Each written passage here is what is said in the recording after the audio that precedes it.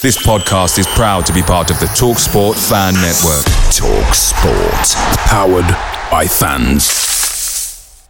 The TalkSport Fan Network is proudly supported by McDelivery, bringing you the food you love. McDelivery brings a top-tier lineup of food right to your door. No matter the result, you'll always be winning with McDelivery. Order now on the McDonald's app and you'll get rewards points delivered too. So that ordering today means some tasty rewards for tomorrow. Only via app at participating restaurants. 18 plus. Rewards registration required. Points only on menu items. Delivery fee and terms apply. See mcdonalds.com. A dramatic pause says something without saying anything at all. Feet deserve a go-to like that. Like Hey Dude shoes. Light, comfy, good to go to. This podcast is proudly in association with Pitch Sport Football, the app that allows you to interact with other West Ham fans, pick your starting 11 and participate in fan time videos. This app is absolutely free, so like I've done, like X has done, and like thousands of other West Ham fans have done, get this downloaded if you haven't already. That's Pitch Sport Football. You're listening to the West Ham Way podcast with Dave and X. Oi, oi!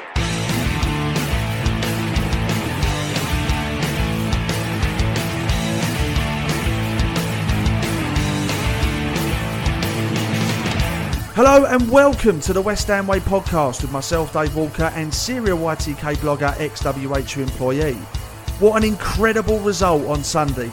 Against all odds, we beat an informed Leicester side away from home to leave us 10th in the table, just 3 points behind the top two.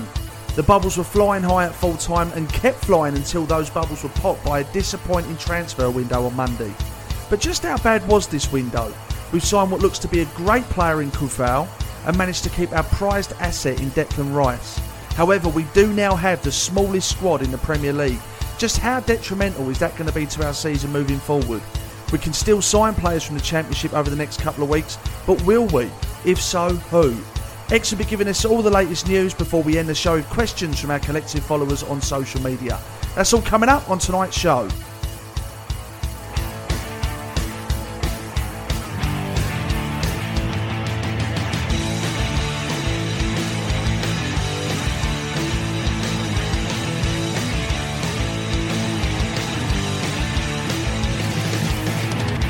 X, what a result on Sunday. West Ham never ceased to amaze me, which is exactly what they did against Leicester.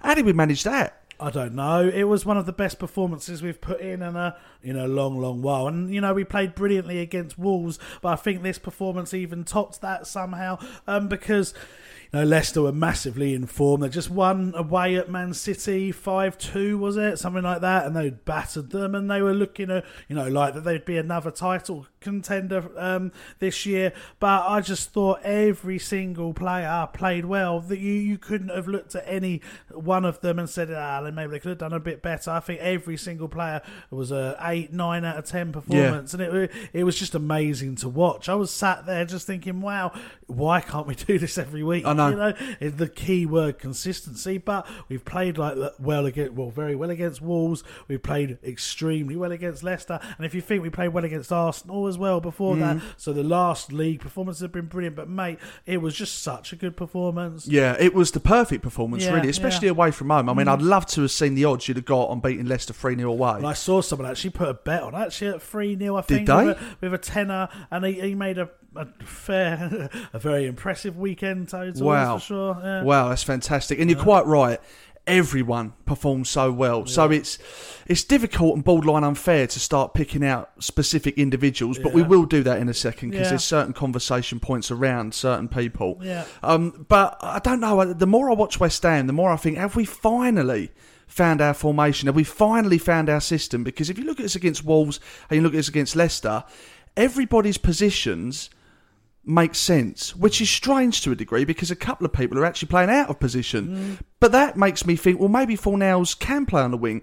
Maybe Aaron Cresswell's a better centre-half. Yeah. I don't know. But collectively as a group, they look so organised, so structured. And that game in particular against Leicester, I mean, we were so hard to break down. And we were so powerful going forward. And it was just a joy. And not at any point during that game did I feel threatened by Leicester.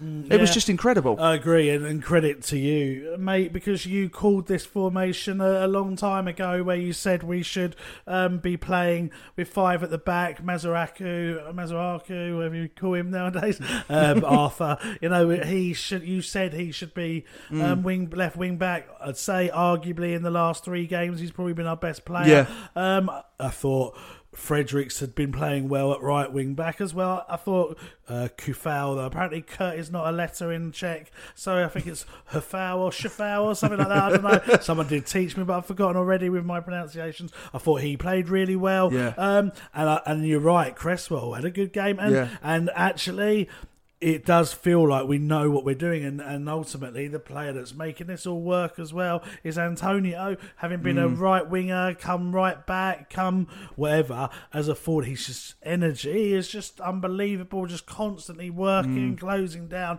and it just seems like everyone's getting the best out of themselves in this formation. And like I said just now, credit to you, mate. You did call this formation, and it's working really well. Because again, it just makes sense to me. And I've always believed in Arthur, but it's hard to criticise him when he's always been played out of position, which ironically is his natural position if you look at his career.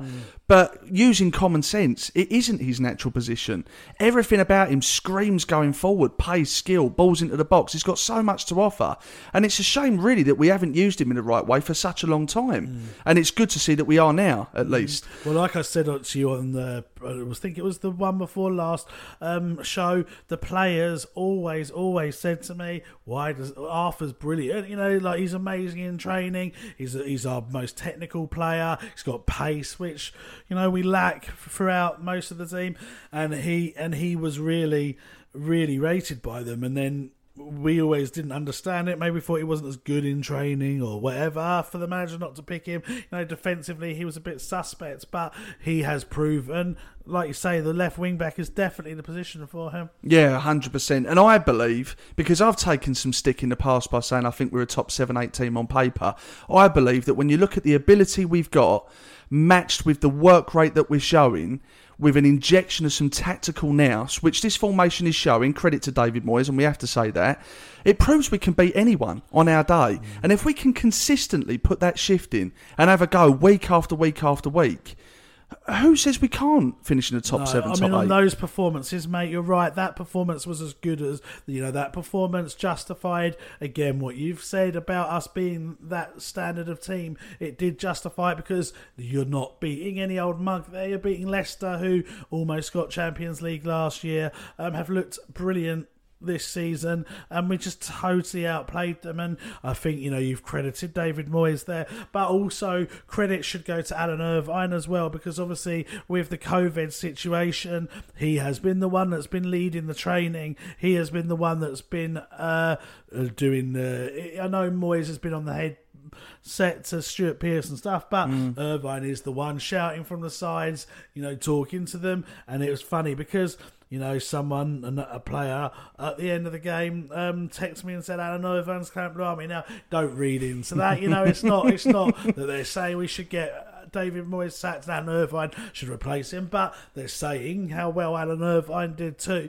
And I think that we've just got to keep with this formation now and just and try, where injuries obviously permitting, to not change it that much. That is the best team now. I mean, there's no one really. You could argue that you could bring Diop in and have a back three of Balbuena, Ogbonna and Diop, or you could say Diop, Ogbonna, Cresswell. You could argue that Diop should be in that team. But I don't think now, really. I mean, for now, this was possibly the one you could argue, but I don't think you can after that performance. I think you've got to keep sticking that team, and that's harsh on the likes of Allaire, that's harsh on Yarmolenko, that's harsh on Lanzini, possibly, you could argue, but you just got to go. You got to go. Keep going with this now. 3 if you include Arsenal. 3 very good performances. Yeah, I totally agree. We have to talk about Kufal or Hufal, as you've educated me on tonight. Oh, Shufal now, is it? Fucked if I know. Let's just call him Vladimir. Vlad. Let's just stick with Vlad. Yeah. No one really knew who he was or what to expect, but he looks an incredible acquisition for just £5 million, doesn't he? Oh, unbelievable. I mean, I can talk about his transfer in our section and how it all came about. And I thought his debut was brilliant. I really did. I thought he was superb. I liked him. Again, I've been told that he's looked really good in training. I tweeted it before the game. He's looked like he's a warrior. He's tough in a tackle. He's got energy.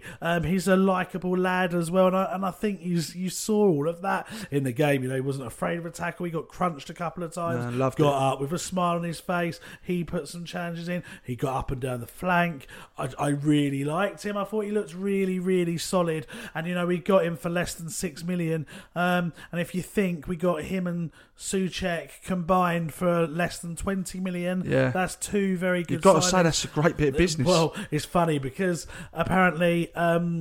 again, this will be talked about in more detail, but apparently David Sullivan tried to put in a bid for another Czech player in the window at the last minute because he's been so impressed by the impact that the Czech players have had that he thought this is the winning formula now, so we could actually turn into West Ham Czech United or something because he's seen the impact these two players have had. And really, if you look upon I can think of 4 Czech players that have played for West Ham, right? Ludek Miklosko, Thomas Repka, and then these two. Yeah. So if you look at that as the judgment, 100%. Then all 4 of them did well at West Ham. Yeah, it makes a change to see him sign some fucking checks. Yeah, that's true. Yeah, I'm here all week. Yeah, exactly. You can take that, mate. Keep that. Use that. That's yours.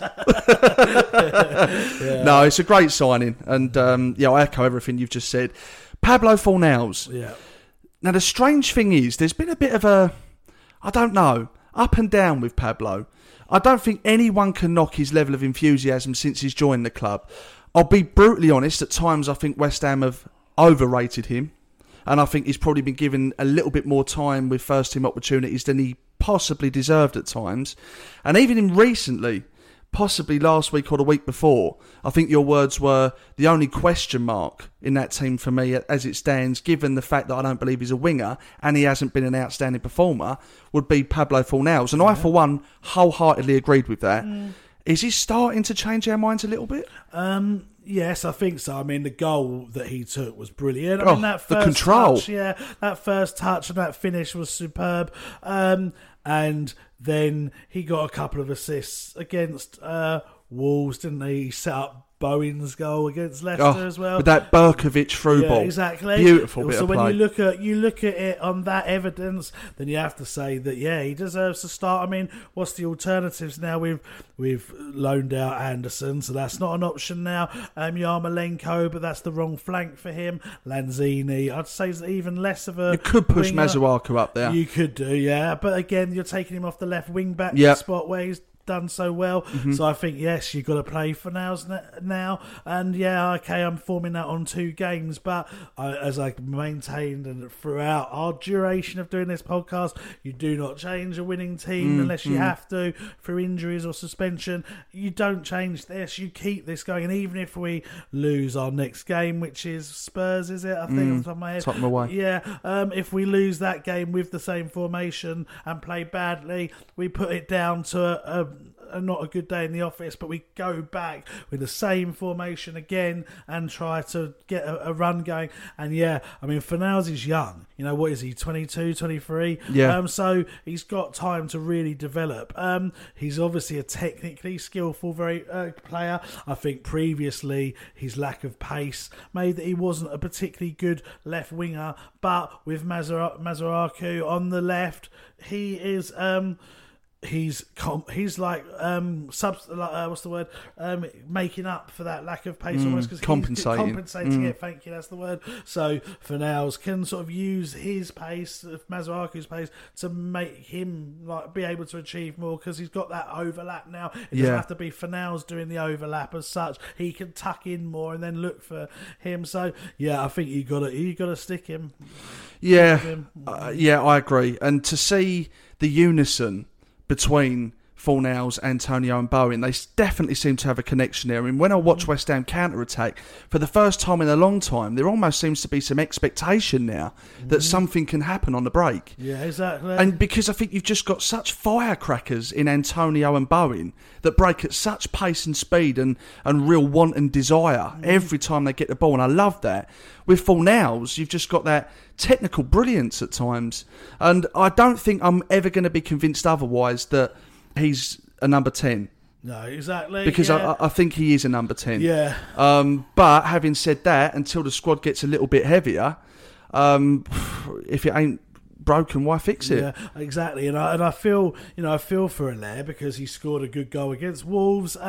He'd scored in the cup 4 times, so he's in the limited chances he's getting. He's doing okay, well, shall we say? But you can't change what's happening now, and Antonio is doing so well up front that you just have to stay as it is, and Haller's just going to have to lump it for the time being. I agree. Do you know what? There were so many outstanding performances on Sunday. However, for me, Ogbonna was man of the match.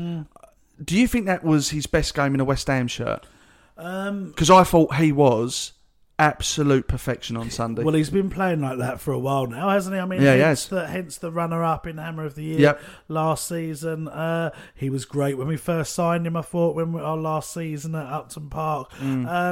So he's got back into the Italian national team as well, which is a compliment. I know Italy are not the force they once were when you and I were growing up, but defensively, Italians always can defend, and to get in that national team, to be one of the best defenders for one of the best defending countries shows that he's a good player. I mean, he's playing for Juventus, he's played for Juventus, and he's played for Italy. You can't be a mug and do that. But yeah, arguably his best game certainly would be up there. I think the guy's done brilliantly. I really like him as a player. I really like him again as his personality. He seems quite a likeable chap, quite calm, a calming influence in the defence. I liked when that Turkish Leicester player dived and the sort of look he gave him and stuff. Death stare. Yeah, death stare. I think, I think he's a really good player. I mean, he's 31 now, but I think he's got at least another good couple of seasons in him. I liked it even more when their goal got chalked off and you saw his reaction. I don't know if you've seen that, but he celebrated it like a goal. Did he? Yeah. And, we've often questioned just how much these players care at times, but you see examples like that and you think, go on, son, fucking get in there. You can tell he's loving it and it means that much to him to keep that clean sheet, which is our second clean sheet in a row in the Premier League. Absolutely outstanding. Aaron Creswell... we signed him as a left-back. He is a left-back. He's always been a left-back and probably always will be a left-back unless he's needed as a centre-half. Previous Hammer of the Year. He's had an up-and-down career at West Ham, really. You could arguably put his demise down to his injury that he's never really recovered from, I think you could argue. Is he better suited as a centre-half? Given the fact that I could probably name you quite a number of games where he hasn't played well at left-back, but not too many where he hasn't played well at centre-half as part of a three. Well, I always think for a full-back, the essential criteria you have to have is pace. That and a winger. Those two positions on the flanks have to have pace because a winger needs to be able to beat his full-back and get down the wing, and a full-back needs to try and keep up with a pacey winger. So the pace is essential for me for those positions. And also, you need to have good positional sense, because if you get exposed at left back, then there's no one really to cover you unless the left centre back moves out to cover you, and then there's a hole in the centre. But when you're a centre back of 3 and you've got your wing back and then 2 other centre backs and a defensive midfielder around, you can almost be helped out by them, if that makes sense. I agree. And I think sometimes if your defenders technically aren't that good at defending, then you play free, and I think that they can all help each other out that way. And I think that's what happened. I think he's less exposed at centre back. Now that sounds like a bit of an insult, really, to say the only reason he's playing well is because he's less exposed. But I think certain players are just better at centre back, and particularly alongside a three of them. I mean, he's never really had pace anyway. But after an injury and his age. No, and I think at left back, I like the fact if he's playing at left centre back, I like the fact you've got a left-footed left centre back, and then that goal for Fornals, where he kicked it down, it was all because you had a centre back that's left-footed that played it over the top. Well, not forgetting the cross for Antonio's goal. Oh yeah, exactly, mate. Yeah, and so I think probably he is better suited because you're right at left back. He has taken a lot of criticism, and probably rightly so. But at centre back, I don't often think, oh gosh, what's he doing there? So I think maybe that's the way forward, and it could explain why.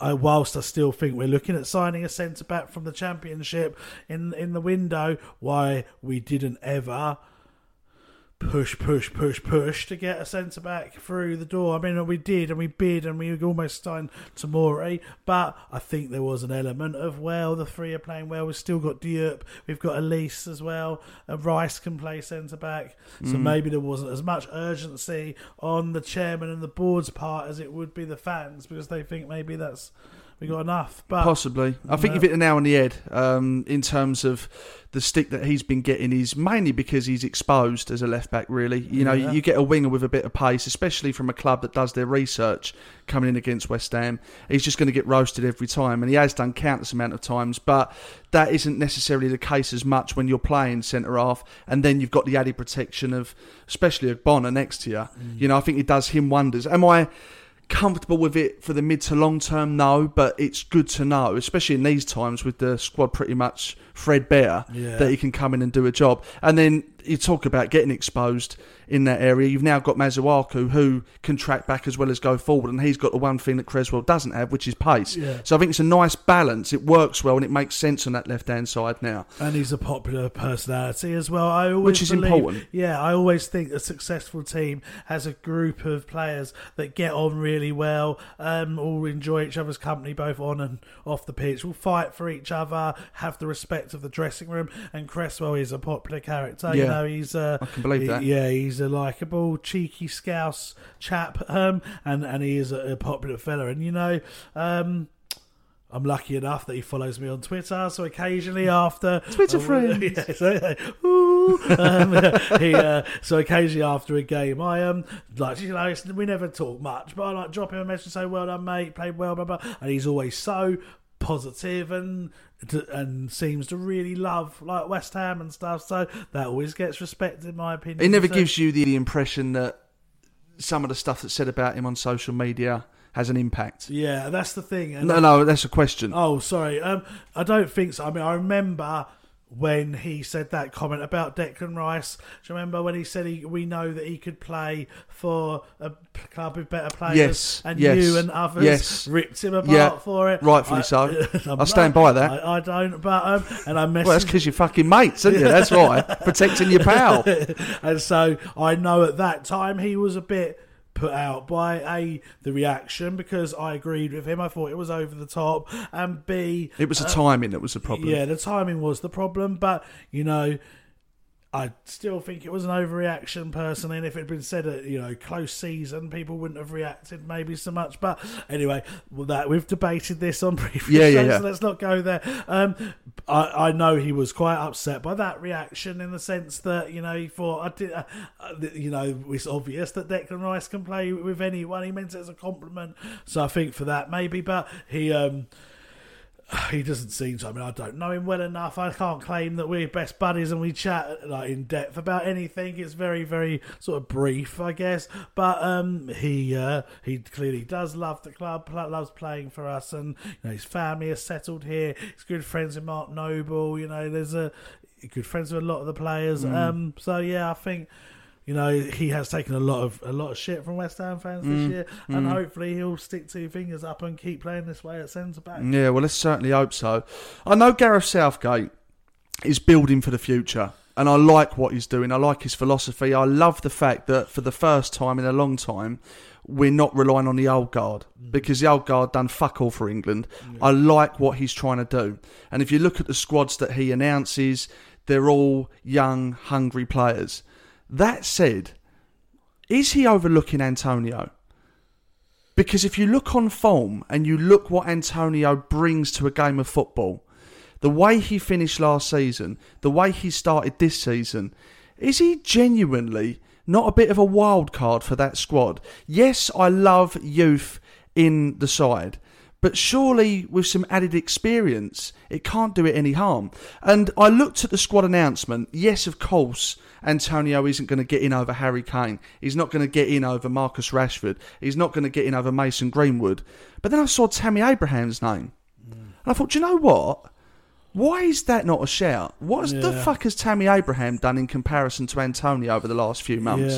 Yeah. So do you think he is overlooked? Well, in that mix as well, you got to throw in Dominic Calvert-Lewin as well. Yeah, Lewin. Calvert-Lewin, whatever his name is. I love the way your default in your brain is to always rename players that you can't pronounce. And the fucking English as well. So I struggle with the foreign ones, let alone the English ones. Dominic Calvert-Lewin. There you go. I'm actually reading that now, to be fair. But yeah, I mean, I'm looking at the England squad now. I assume this is the most up-to-date one, but it's on Wikipedia, so I'm not sure whether it is or not. But looking at it here, under forwards, and I know some of these are wingers, and it's even got Grealish as a forward, but let's say you've got Harry Kane, you've got Marcus Rashford, you've got Greenwood, as you said, although I don't think he's in this squad, but he usually is. You've got Danny Ings, you've got Dominic Calvert-Lewin, Is Tammy in there, or have I made a mistake? He's in. I don't know if this is if this Wikipedia is accurate, but yeah, he is in there on this Wikipedia one, and I'd imagine he would be. I think Abraham's not going to play, I would imagine, and so he's probably in there. But why is he called up over Antonio? Because I reckon it's just an age thing, because Antonio is 30 now. He's not one for the future. You know, you getting him involved in England squads to build up his experience at international level is not really going to benefit you, because in 2 years' time, 3 years' time, he's going to be too old anyway. Whereas Abraham's like 22, 23, so it's getting him that experience. I think it's harsh on Antonio to not be called up, because you know what more does the guy need to do as a forward? He's scoring goals for a team that, I guess certainly last year, isn't creating that many chances apart from against Norwich, but he's still scoring that many goals. But it's his work rate. It's his work rate off the ball as well. Listen, just sorry to interrupt. I'm not saying we should build a future around Antonio. I'm not. But why not have him as a wild card? Because there isn't another player like him in the Premier League. No. But build your future around your starting 11 and then your priority subs. But if something ain't going right for you in a game, you've got Mikel Antonio there that can come on and potentially change it. Yeah. Now, I know I'm biased as a West Ham fan, but it does just give me the ump a little bit that it sometimes, with the exception of Declan Rice, you can play as well as you possibly can do, and you're just not remotely considered. I mean, look at Mark Noble in the final season at the Boleyn. Yeah. He should have got an England cap that season. Yeah, I mean, I do agree with what you're saying, and I think Southgate, is obviously aware of Antonio because he's called him up in squad before a couple of years ago. So of course he's aware of him, but obviously rates him because he's called him up before. I just think it's the level of competition. I mean, as much as I love Antonio, if you're a West Ham fan, realistically, if we was to be told, right, you can do an exchange Antonio for Harry Kane, we'd take Harry Kane. Would you take Antonio for Tammy Abraham? That's a good question, in fairness, mate. That's why you're the host. If I was to pick a team tomorrow, which would be my strongest 11, I would pick Antonio over Abraham on form. But if I was to pick for the next 5 years, I'd probably pick Abraham, and maybe that's the thinking behind Southgate. But like I said, you're not going to exchange Rashford for Antonio, you're not going to exchange Greenwood for Antonio, you're not going to exchange Calvert-Lewin for Antonio, you're not going to Danny Ings, probably not either, because Danny Ings was he top scorer in the Premier League last year. You can even argue Vardy. I know Vardy's retired from international football now, but on form, he should have maybe got a call up and he tried to persuade him to carry on.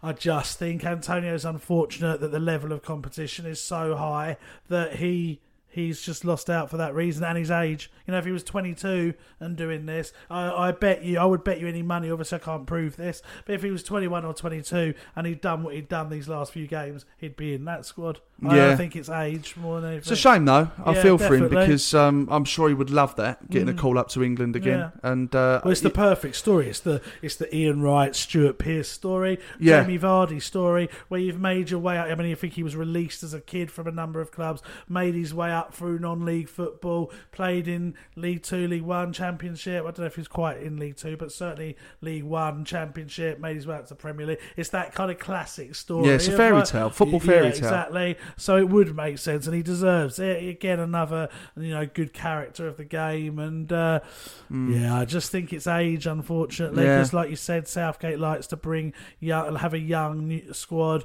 and unless you're like the best player, like I guess someone like Harry Kane will be in there up in his 30s maybe, but what if you're a fringe player, he hasn't got time for you if you're over a certain age. But then again, I think you're looking at it, and I wouldn't dispute any of the names that we've mentioned other than Tammy Abraham. Yeah. Because also, when you think about it, realistically, if we've got 4 or 5 strikers, there's Harry Kane, there's Rashford, there's Greenwood, there's Ings, straight away those 4, I believe, would start over Tammy Abraham. So you could argue that Tammy Abraham ain't even going to play for England, but he's been picked solely because of his age.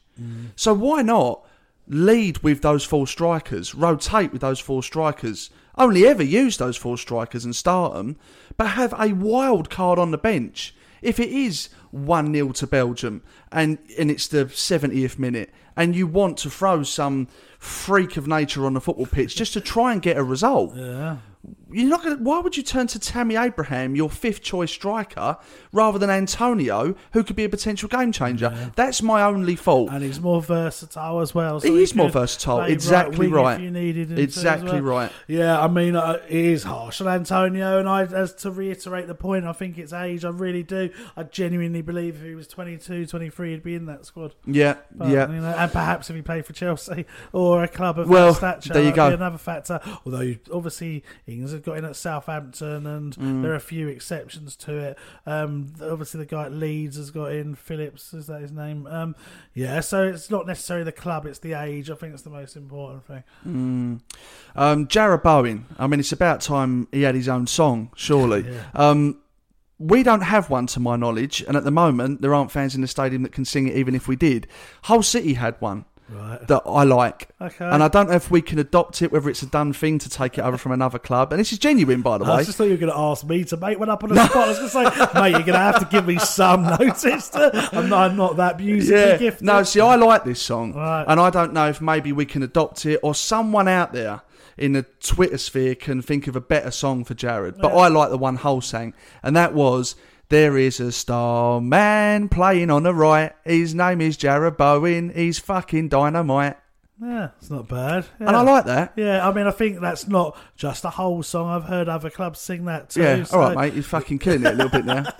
I don't want to hold to get unnecessary credit. Do you remember that away day we had there? That wasn't a great experience, was it? Yeah, couldn't get a seat on the train all the way there either. Yeah, no, couldn't get a seat on the train. And then I seem to remember when we were walking out, we got surrounded by Hull fans that wanted to give us advice on how West Ham could be better. Do you remember? And I don't remember that. Yeah, well, you were smashed as always, but and you were probably beating someone up at that point. I was entertaining them and slanderous.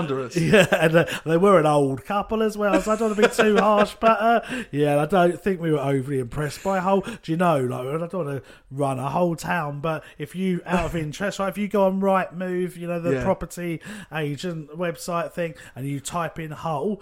Mate, you can buy like a 2-bedroom house for like 18,000. Admittedly, it's not in the most appealing of areas, but still.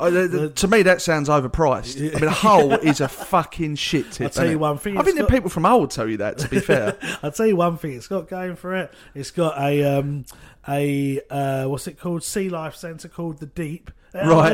And it's the best Sea Life Centre I've ever been to. Is that right? It's amazing, mate. It's really informative. Lots of different types of sea life creatures. So if that's your bag, mate, then you want to go to Hull for that. It's also got the Humber Bridge, which is a magnificent example of architecture. But, sounds fucking boring. I'm interested in the sea life, though. Yeah, sea life's good, mate. I'll go up there. Anyway, on another note, I don't know. We should not. This is a West Ham podcast, not a Sea Life Centre review app. Yeah. What was the point about Hull? Oh yeah, the song. I like. Yeah, that song is good. You know, David Bowie. You gotta, respect the legends and not bad. It's mate, quite not catchy. Bad. I quite think you could catchy. have sung it with a bit more like confidence. Yeah, like. wasn't sort of bursting with enthusiasm. No, I was going to granted. say, do it again, like you really mean it. There is a starman playing on the right. His name is Jared Bowen. He's fucking dynamite. Yeah, it's better. I like it now. Well, It's better than nothing. I mean, at the moment, we don't have a song for Jared Bowen, and I've got to be honest.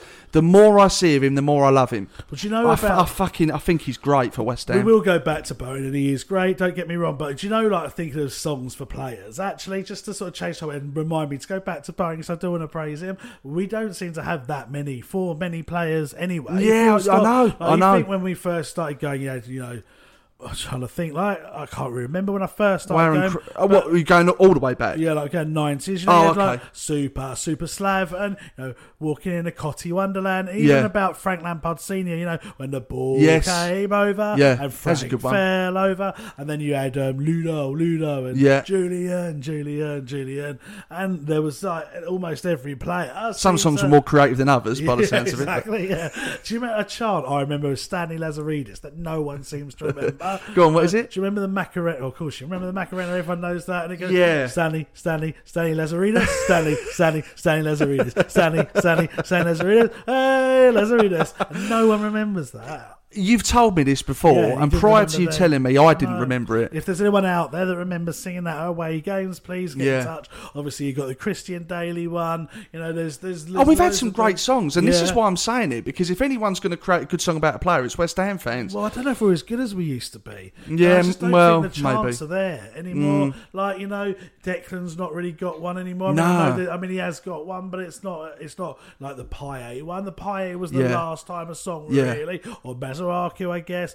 Lanzini's got one that, sung a lot. But Philip Anderson. Yeah, there's been a few. Aaron Creswell. Yeah. Fuck me, it's just about everyone, isn't it? But, oh, fuck what I was saying. Back to Bowen. Bowen's, I mean, I must admit, I was one of those people that contemplated swapping Yarmolenko for Bowen about maybe after the Newcastle game, perhaps. But yes, the last 2-3 games he's played, he's shown why we were right to stick with him and the player that he's going to be. Great finishes. I feel confident when he's going on a goal that he's going to score. I like with Antonio, bizarrely, even though he's scored as many as he's had, I almost expect him to miss. Or fall over. Yeah, exactly. But with Bowen, I knew he was going to score that. In my mind, there was just no doubt that was going in the net. And that was love the fella. Really, really good signing. Interestingly, I don't know if I should say this about Bowen. Can I get in trouble? Am I going to get in trouble? Not sure. Do it. David Sullivan is claiming that signing. He's saying that David Moyes wasn't overly keen on him, and it was him that pushed Moyes to sign the player. I do think that's a little bit of a coincidence, because any time a player does well, it's one of his. It's one of his, and when they do shit, he didn't want to sign them. Apparently, same thing with Kafau or whatever. But Moyes didn't want to pay $6 million or just under $6 million for him. He wants to pay $4 million, and David as if David Moyes is going to fucking squabble over £2 million. It ain't even his money. Well, exactly. This is what I said. Silly money and all, isn't it? Mate, this is what I said, but this is the propaganda that's going out there. If you want to believe the propaganda that David Moyes is apparently he was the same at Manchester United. He treats, apparently, again, if you believe the chairman side of things, he treats the money that he's spending on players as if it's his own. So he's very careful with it. And I'm like, why the fuck would you be that? It's like playing Football Manager, yeah? And you've got a budget of like 50 million. You're like, yeah, I think I'll just spend 15 of this budget. I want to preserve it. You wouldn't do that. No. Because the managerial career is so short-lived, whatever money you can get, you want to take. Unless you don't want to obviously spunk it on a load of rubbish, because then you're going to get criticised. But you want to at least strengthen. But apparently, if you believe that side of sources, and like I've said before, my sources are quite wide-ranging. I hear it from both sides of the spectrum. But if you want to believe that side, Moyes doesn't like spending money. But, I mean, look, don't get me wrong. If a club wants £50 million for a player, but David Moyes wants to pay 35, I get that. I understand. Yeah. You can't honestly expect me to believe that if a player that's been recommended to the club by a current player, then a player that he's decided he probably wants after looking at videotapes, I'm guessing, would then kick up a fuss that we've paid £6 million rather than £4 million. I mean, there's treating it like your own money, and then there's just fucking insanity, because it's £2 million difference on a £6 million transfer in 2020. We're not in 1989 anymore. But that's why I wasn't sure whether I was going to say it or Yeah, not. I Because don't buy that at all. I think it's a bit of a spin, that, and I'm Yeah, not sure yeah, how true no it surprise is. To be there. fair, no. But yeah.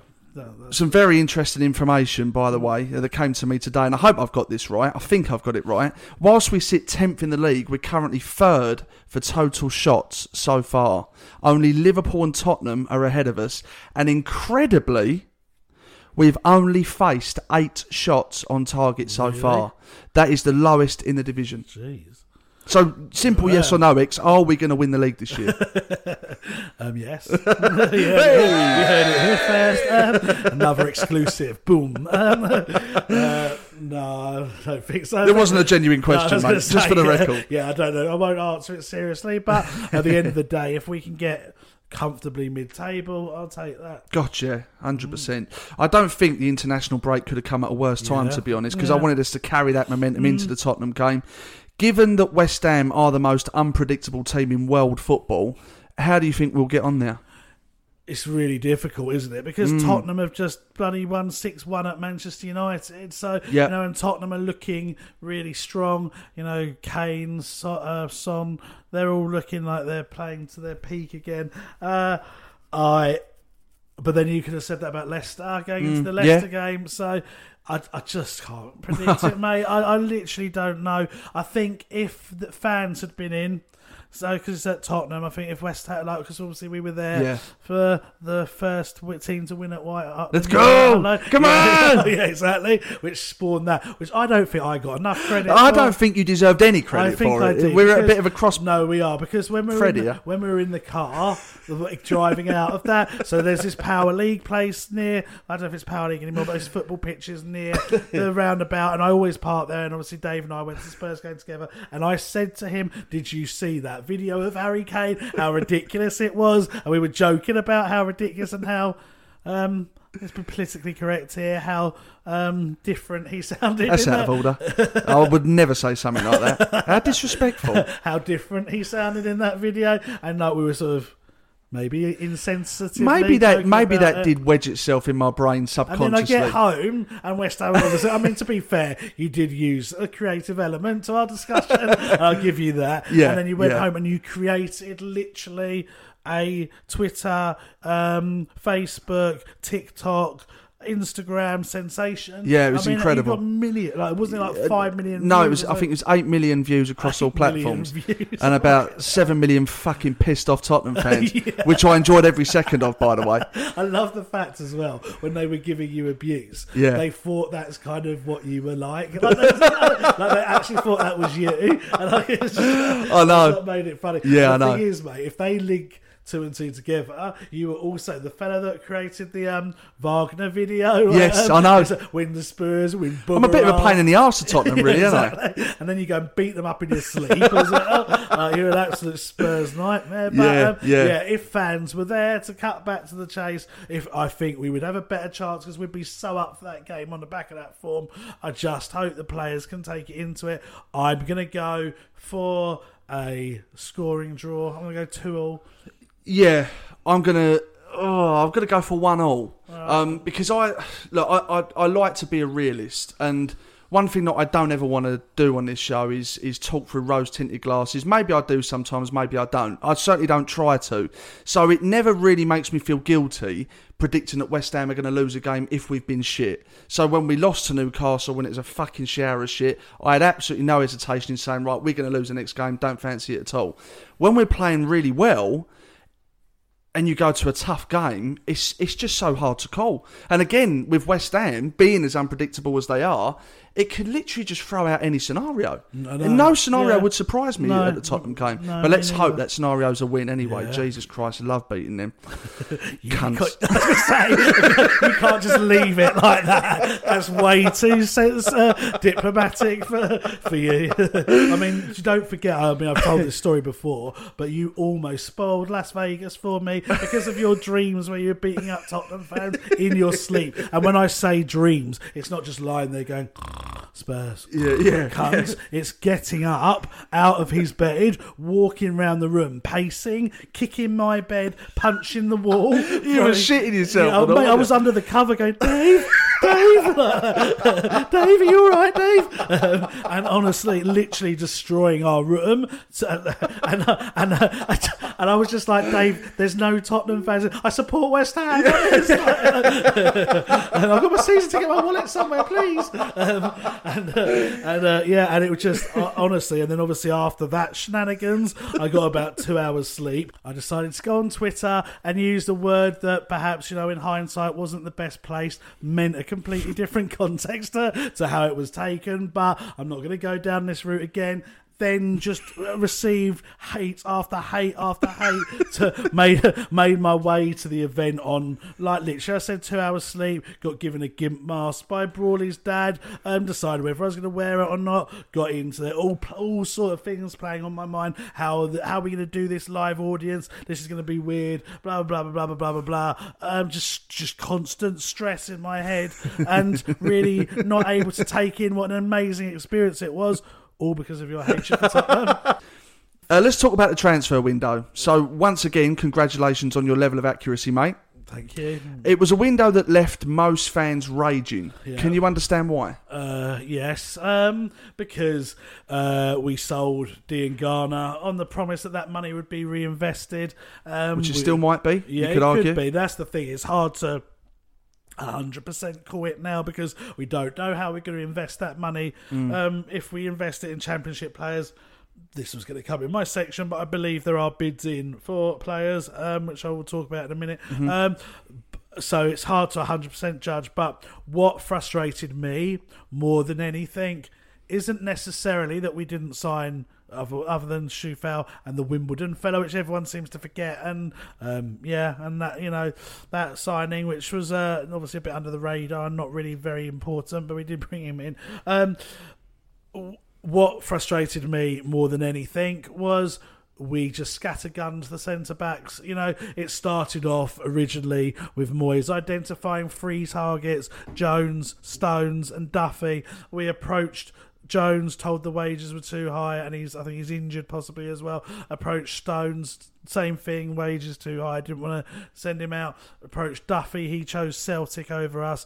So then we're like, right, okay, buggered on those. Then we sort of inquired a little bit in the Championship. Dawson, Cook, a few others that I've mentioned when we were up in your little bedroom. Can I just ask a quick question? Yeah. Why are the wages of Jones and Stones an issue when we've just farmed out Felipe Anderson on loan and cancelled Jack Wilshere's contract? Because we hadn't done that at that point, we must have known. I mean, what, we've been a couple of hours away? Well, we must have known about Wilshere because I said it on the show at the start in September, so we did know, I mean, maybe... or even at the point when we knew, did we not then go back to Man City, Man United and say, right, it's not a problem, now we've got the money? Yeah, mate, but I think by that point, he changed his mind. So then we went from looking for British...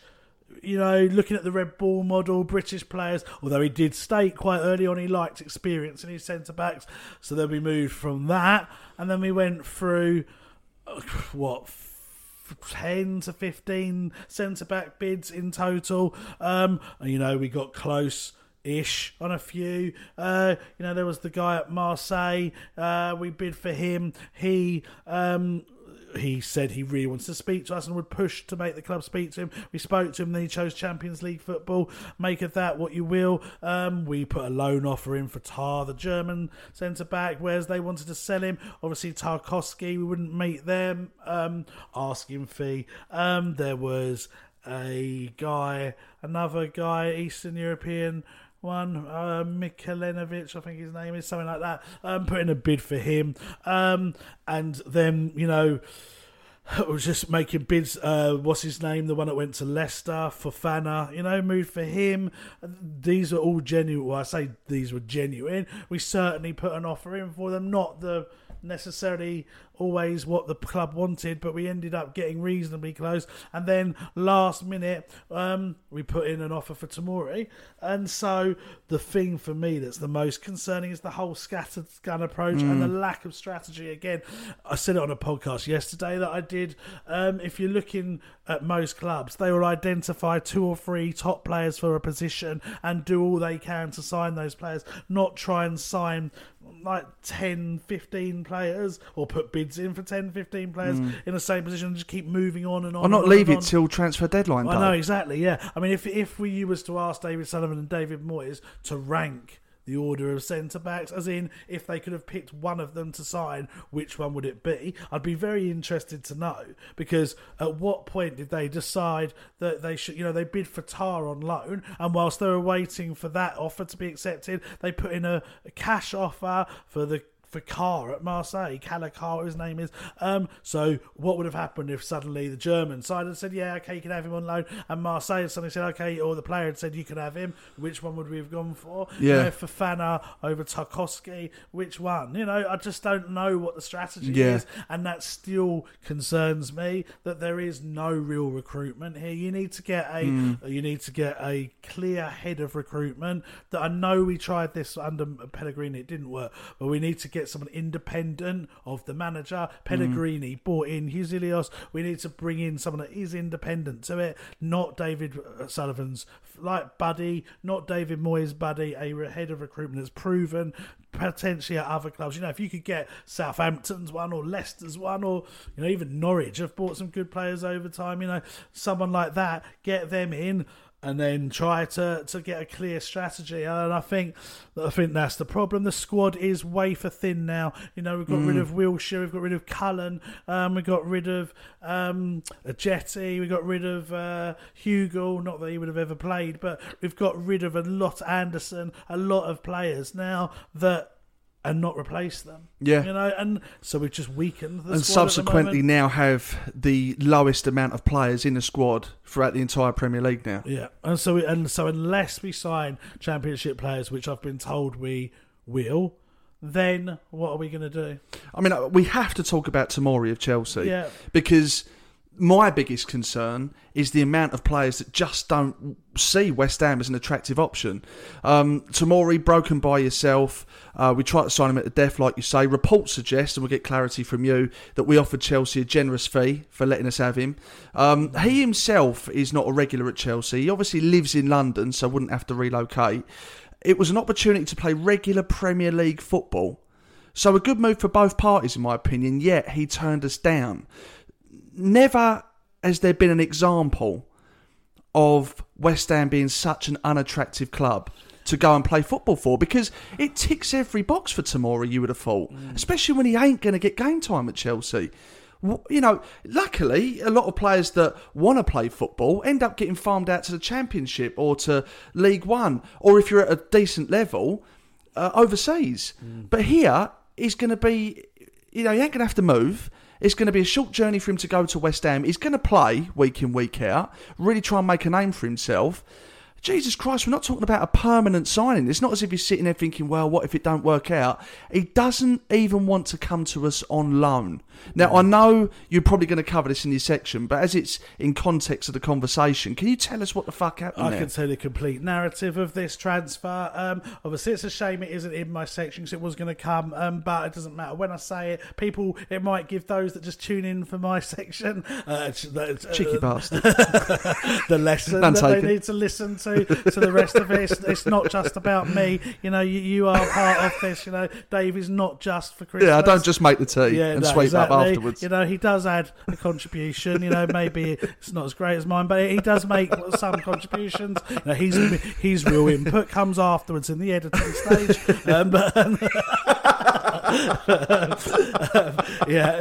What was I saying now? Fucking fair, I innit? put myself Tamori. off. Yeah, this is my revenge from the Tottenham. Crap, you've wound me up now. Tamori. So basically, we put in offers left, right, and centre, as I've already covered. We tried to get players that day. Nothing turned fruitful. And then a development happened because Rudiger, your fucking centre back in fantasy football. We'll come to that again in we'll a come second. to Looking forward to that the one. prick that didn't play at the weekend. He basically, his move to Tottenham fell through. So then, or Milan, I think, were interested as well. As far as I know, he didn't sign for anyone, did he, from memory? But anyway, whatever happened, I think it fell through. And so therefore, they were like, right, we've got him. We've got too many centre-backs here because they signed Thiago Silva. They've got Christiansen. They've got Zuma. You know, they've got a lot of options at centre-back. So they were like, right, well, we can let one of these go. So right near the end of the deadline day, he suddenly gets offered to West Ham, Zamora, and he speaks to David Sullivan, and David Sullivan's like, yeah, I'm going to get involved in this. Obviously, this is, you know, I started to break this on Twitter, got picked up. Do you see what's, on a side note, what Sky, that Caval? Yeah, I did see it. I did see it. This has come from a well-placed source who's often accurate, but he is a West Ham fan. Yeah, the caveat to that, I think, is what you said. The caveat to that is that he's a West Ham exactly. fan. Last transfer window show, he named me, so I don't know why this transfer show I couldn't be named. Yeah, I don't know. That. The thing is, I think the problem is that I don't actually fucking tell him. He just reads the Twitter line and then puts it out. I never messaged him. No. Admittedly, in the past, I've tried to give him a bit of a help sometimes and told him some stories that are true, and he's ran them, and I've said he can run them as his own. But that was a while ago. These ones now, sometimes he names me, sometimes he doesn't. Yeah. In this case, he didn't for some bizarre reason. But I love the bit as well that I tweeted at 10:50. I don't know if you saw this, that Tamori was off. And then they said on Sky, and just at 10:50, it hadn't finished at 10:50. It finished at about 10:30. But obviously, the time I'd heard it, it's just ridiculous. I don't know why they don't. I just don't know why they don't name me or the papers or wherever they get their info. Yeah, well, they just want to take all the credit for it, don't they? They might say sources, but if you don't name them, it's still going to come from Sky Sports, isn't it? Exactly. So I think they know what they're doing. Yeah. Anyway, to go back to the story, so he was offered to us. Now he was offered to David Sullivan. David Sullivan was like, yeah, I'll take him. England international prospect, you know, good player, pace. He's got a lot of pace. He's the second fastest player at Chelsea, apparently, behind Werner, the new signing. Oh, really? Yeah, that's from my Chelsea sources. Yeah. You know, No, I like him. Ex-Chelsea employee that I now am. So yeah, apparently he's the second fastest. So a bit of pace to the back line is always a good addition. He's quite a strong chap as well. So you know, I think David Sullivan, and people are going to say, "Oh bullshit, this is spin from David Sullivan." But I actually heard this story from from Zamora himself via someone else. So this story's actually come to me from Chelsea sources. So there's no reason for them to lie about this in terms of West Ham. So apparently he was offered to David Sullivan. David Sullivan took him, said to Moyes, I've got him for you. The deal is we have to pay a bit of a loan fee, but the main thing is every time he doesn't play for West Ham, so every time he doesn't start for West Ham, we have to pay £50,000. So who? We pay Chelsea. So we pay Chelsea £50,000 every time he doesn't start for us. So it's basically they weren't too bothered about much for loan fee, because at the end of the day, how much are you going to pay? Let's say we paid 2-3 million for him. That makes fucking no difference to Chelsea, does it? They're more interested in him getting experience. They want him to get experience. They want him to play in the Premier League. Okay, so that was the deal. Yeah, logical. So you can see why they do it. It makes sense on their part. So we'd have to pay $50,000 every time we didn't. And David Moyes didn't, I guess, like the pressure as such of that, having to basically select him or lose money every week. Although, in the grand scheme of things, why does he care? Because it's not that much money. It's crazy, isn't it? And apparently, when Zamora spoke to Tamori. I keep going Zamori, don't I? Jeez, what is wrong with me and names? That's a cross between him and It's a nightmare. And Tamori. When he spoke to David Moyes, he wasn't impressed. Apparently, David Moyes didn't sound particularly enthusiastic. He couldn't guarantee him that he would start. Really? He couldn't guarantee, much about what was going to happen to him at West Ham, whether we'd be interested in keeping him beyond that. It was basically kind of like a very unenthusiastic conversation. Now, this has came to me from Chelsea sources, so people are going to say, oh, bollocks, that's David Sullivan's spin. I swear down, it is not. It's come from Chelsea. I've already proven I've got Chelsea contacts. That's why I was able to break that story and then break when it was off, because I was getting it first hand from the player himself. I say first hand, second hand from the player directly, and that was through Chelsea sources. So it's not spin by Sullivan. That is the story. Wow. I will tell you when it's spin from Sullivan, but that one was genuinely. So West Ham wanted Tamori. Tamori wanted to come to West Ham. Yeah, until he spoke to Fanta Pubes and he fucked it up.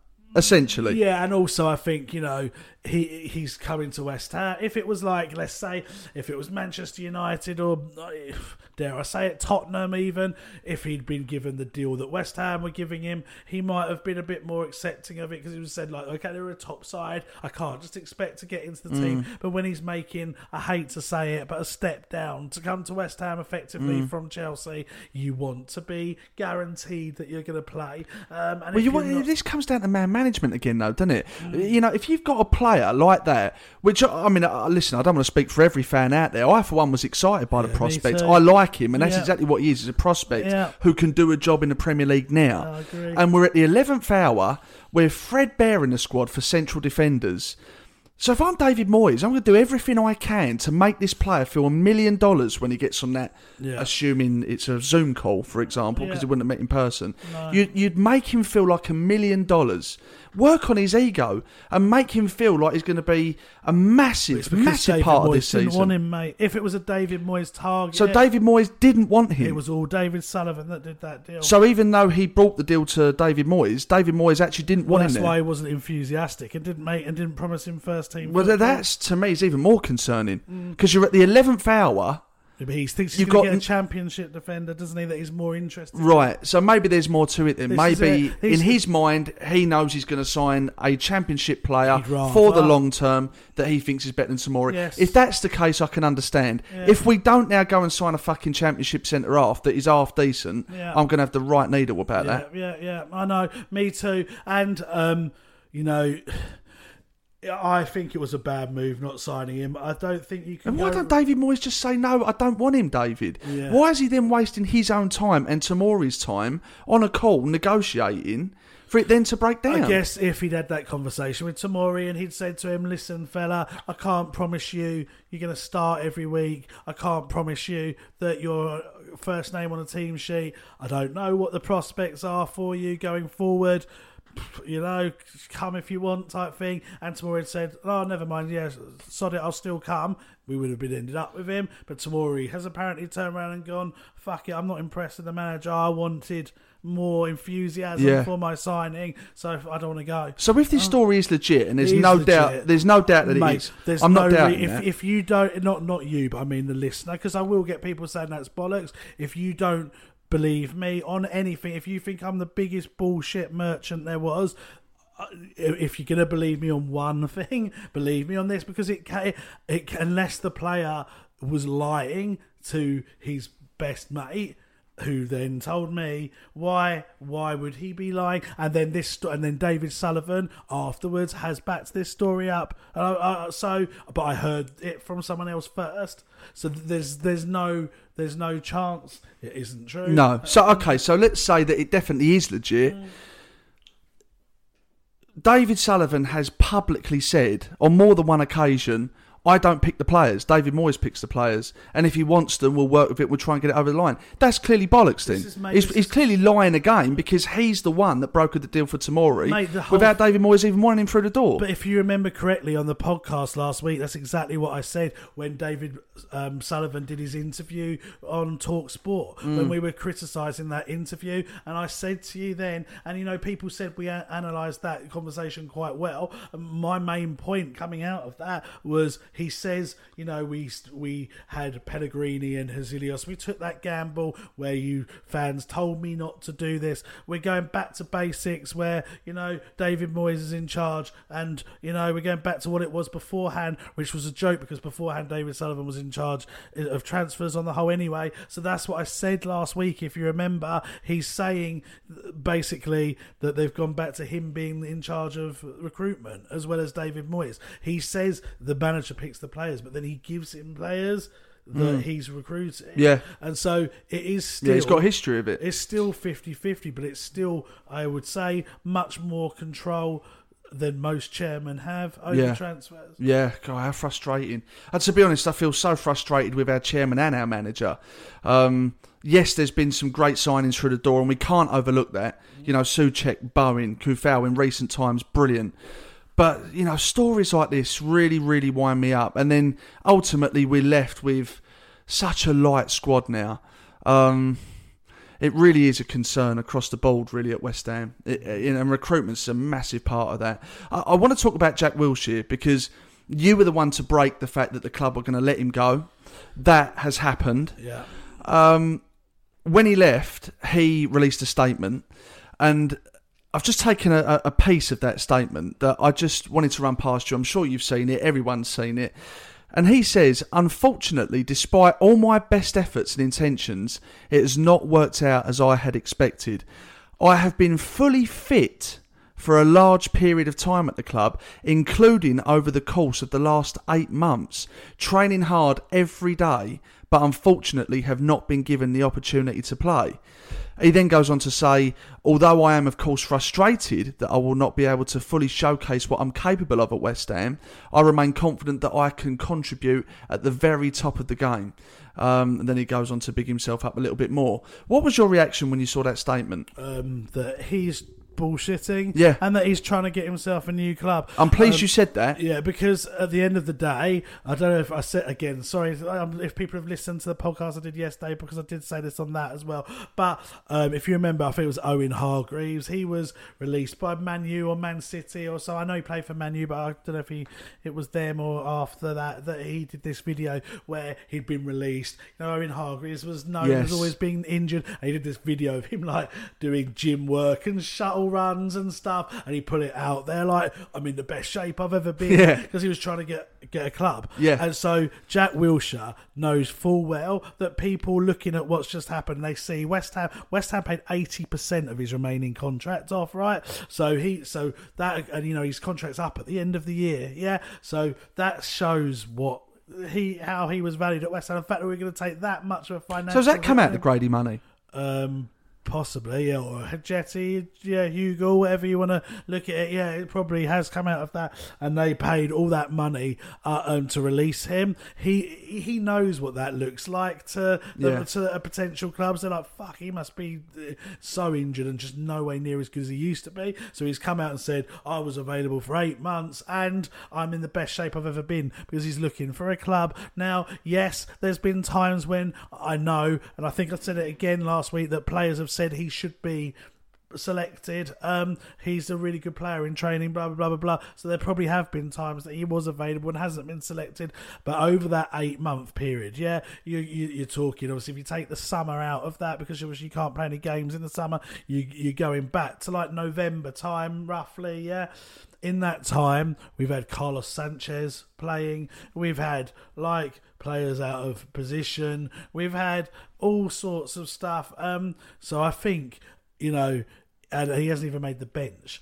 I think he would have been on the bench at least if he was fit. And I'm sure on Instagram, it would be interesting to go and check back, or Twitter, one of them, that he said things like back in training, can't wait to get going again. I'm sure he said things like that within the last 8 months. And so fucking unbelievable. I think it's a bigging yourself up. I tried to get him on the podcast. I don't know if you saw I saw that. Yeah, do you know, there was one reason why I didn't go to town on him a little bit on the back of that statement. It's because I didn't want to damage the chances of him coming on the podcast. Little did we know he'd then go and sign for Rangers, and it ain't going to happen now. I believe so. Because I tweeted that out. I tweeted out that that there was interest, and there was definitely, because I haven't been on Twitter today because of work. I saw it on Twitter. If I read it right, he's there. Oh, okay. Because I was the one that again broke that. Right. And I said that. It's on the Sun. Fucking hell, boom. That's another excuse. Yeah, there you go. I didn't even realise about. Yeah, there you go. So, he's going to go and sign for them. Yeah, so, I mean, I thought exactly the same as you. I thought he's taking a liberty here. He's taken the piss out of West Ham for his entire time here, earning a shitload of money. And yes, no player wants to be injured, but we've said this before, with Jack Wilshere, if you're someone that's crocked and you're on a lot of money, you want to be keeping your head down, really. You don't want to bring too much attention to yourself, because it's quite obvious that whether you intend to or not, you're taking the club for a ride, really, earning that amount of money. So when you see him jumping out of a washing machine, doing silly fucking jokes on his teammates, and that's all you're seeing from Jack Wilshere for £100,000 a week, personally gave me the right time. I don't know what he'd done for every other fan. So I think he's taking the piss out of West Ham now during his whole time. I now think he's taking the piss out of David Moyes. Because like you, I don't believe that he's been fully fit. And I think that, yes, of course, the main motivation for him writing that statement was to basically put it out publicly that I'm only 28, I've been fully fit, look at what I've done, I'm still hungry, I still want to play. He wants to get another club, that's obvious. But by doing that, he's shitting on David Moyes as well, because he's saying, I've been available and you chose to let me go. You chose not to choose me in that team. You chose not to select me in that team when I was fully fit. Yeah. Now, there's already a little bit of a, shall we say, borderline unhealthy relationship between David Moyes and the fans. So for him to come out and say that, he's taking a bit of a gamble there. He could really, really throw David Moyes under a bus there. Yeah. And the fans, if they gave a shit about Jack Wilshere, which I don't think they do, could have fucking really, really gone to town on Moyes over there. Yeah. And that's not fair either. No. So I don't like the way he's conducted himself since he's been at West Ham. No. Good fucking riddance as far as I'm concerned. He's a fucking crock, and it makes you laugh. He gives it the big and like he's some sort of well beater and he's available to the next fucking taker. Well, that next taker's in fucking Rangers in Scotland. Number one, he won't play because he's always injured, and number two, if he does play, it's a fucking 2-team league that's fucking all shit anyway. So that's the end anymore, is it? No, it's exactly. It's not even a 2-team. 10 years, so who gives a shit? Who gives a shit about Jack Wilshere?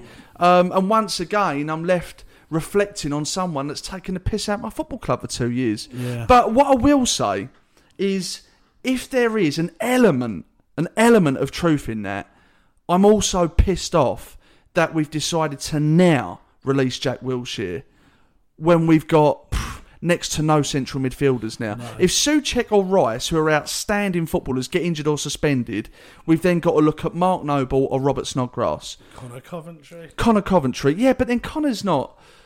You know, he's still a kid. He's not an experienced pro. He's not a senior player. No. You know, you're looking at... Yeah, no doubt. But to be fair, X, I've yet to see it. No. I don't doubt a word you've said. You've also bigged up Nathan Holland because he's ripped up under 24. I've never seen him rip it up at Premier League level. He's never played at Premier League level. Well, exactly. But and so until I do see that, I can't get enthusiastic about Connor Coventry coming in for Declan Rice or Thomas Souček, who play at the top of their game week in, week out. Yeah. Now, I would rather a fit Jack Wilshere, like he was a couple of weeks ago when he played a full 90 minutes, by the way. I'd rather he came in as the first choice, probably even over Mark Noble, if I'm brutally honest, should we lose Declan or Thomas, because they are box-to-box midfielders, and Jack is more in that mould than Mark Noble is, for example. So if there's an element of truth in that, why have we let him go now? And how? I mean, you could say, has he passed a medical at West Ham? Has he passed a medical at Rangers? I don't know who does these fucking medicals, honestly. I mean, he's not actually signed for Rangers yet. He's in sort of it's like basically people reporting what I've said. Okay, but, so it's not been finalised no, it yet. says he's in advance. The headline here on the Sun, whether you believe them or not, is that he's in advanced talks. And then in the Scottish Daily Record, Jack Wilshere transfer momentum as Rangers hot favourites to land him. So I mean, they could essentially be just using what I said. Fair enough. So we don't yeah, know maybe. for certain, but, okay, so that's not definite. I mean, the interest is definitely there in him because he I wouldn't have said it if there was no interest. No, but then again, we've let Josh Cullen go. Now, I can't sit here as a fan and say, well, I'm absolutely devastated to lose Josh Cullen because, again, whilst he's had some decent games at West Ham, he's never ripped up any trees. I'm sad because he's a West Ham fan and I think he'd be desperate to succeed at the club.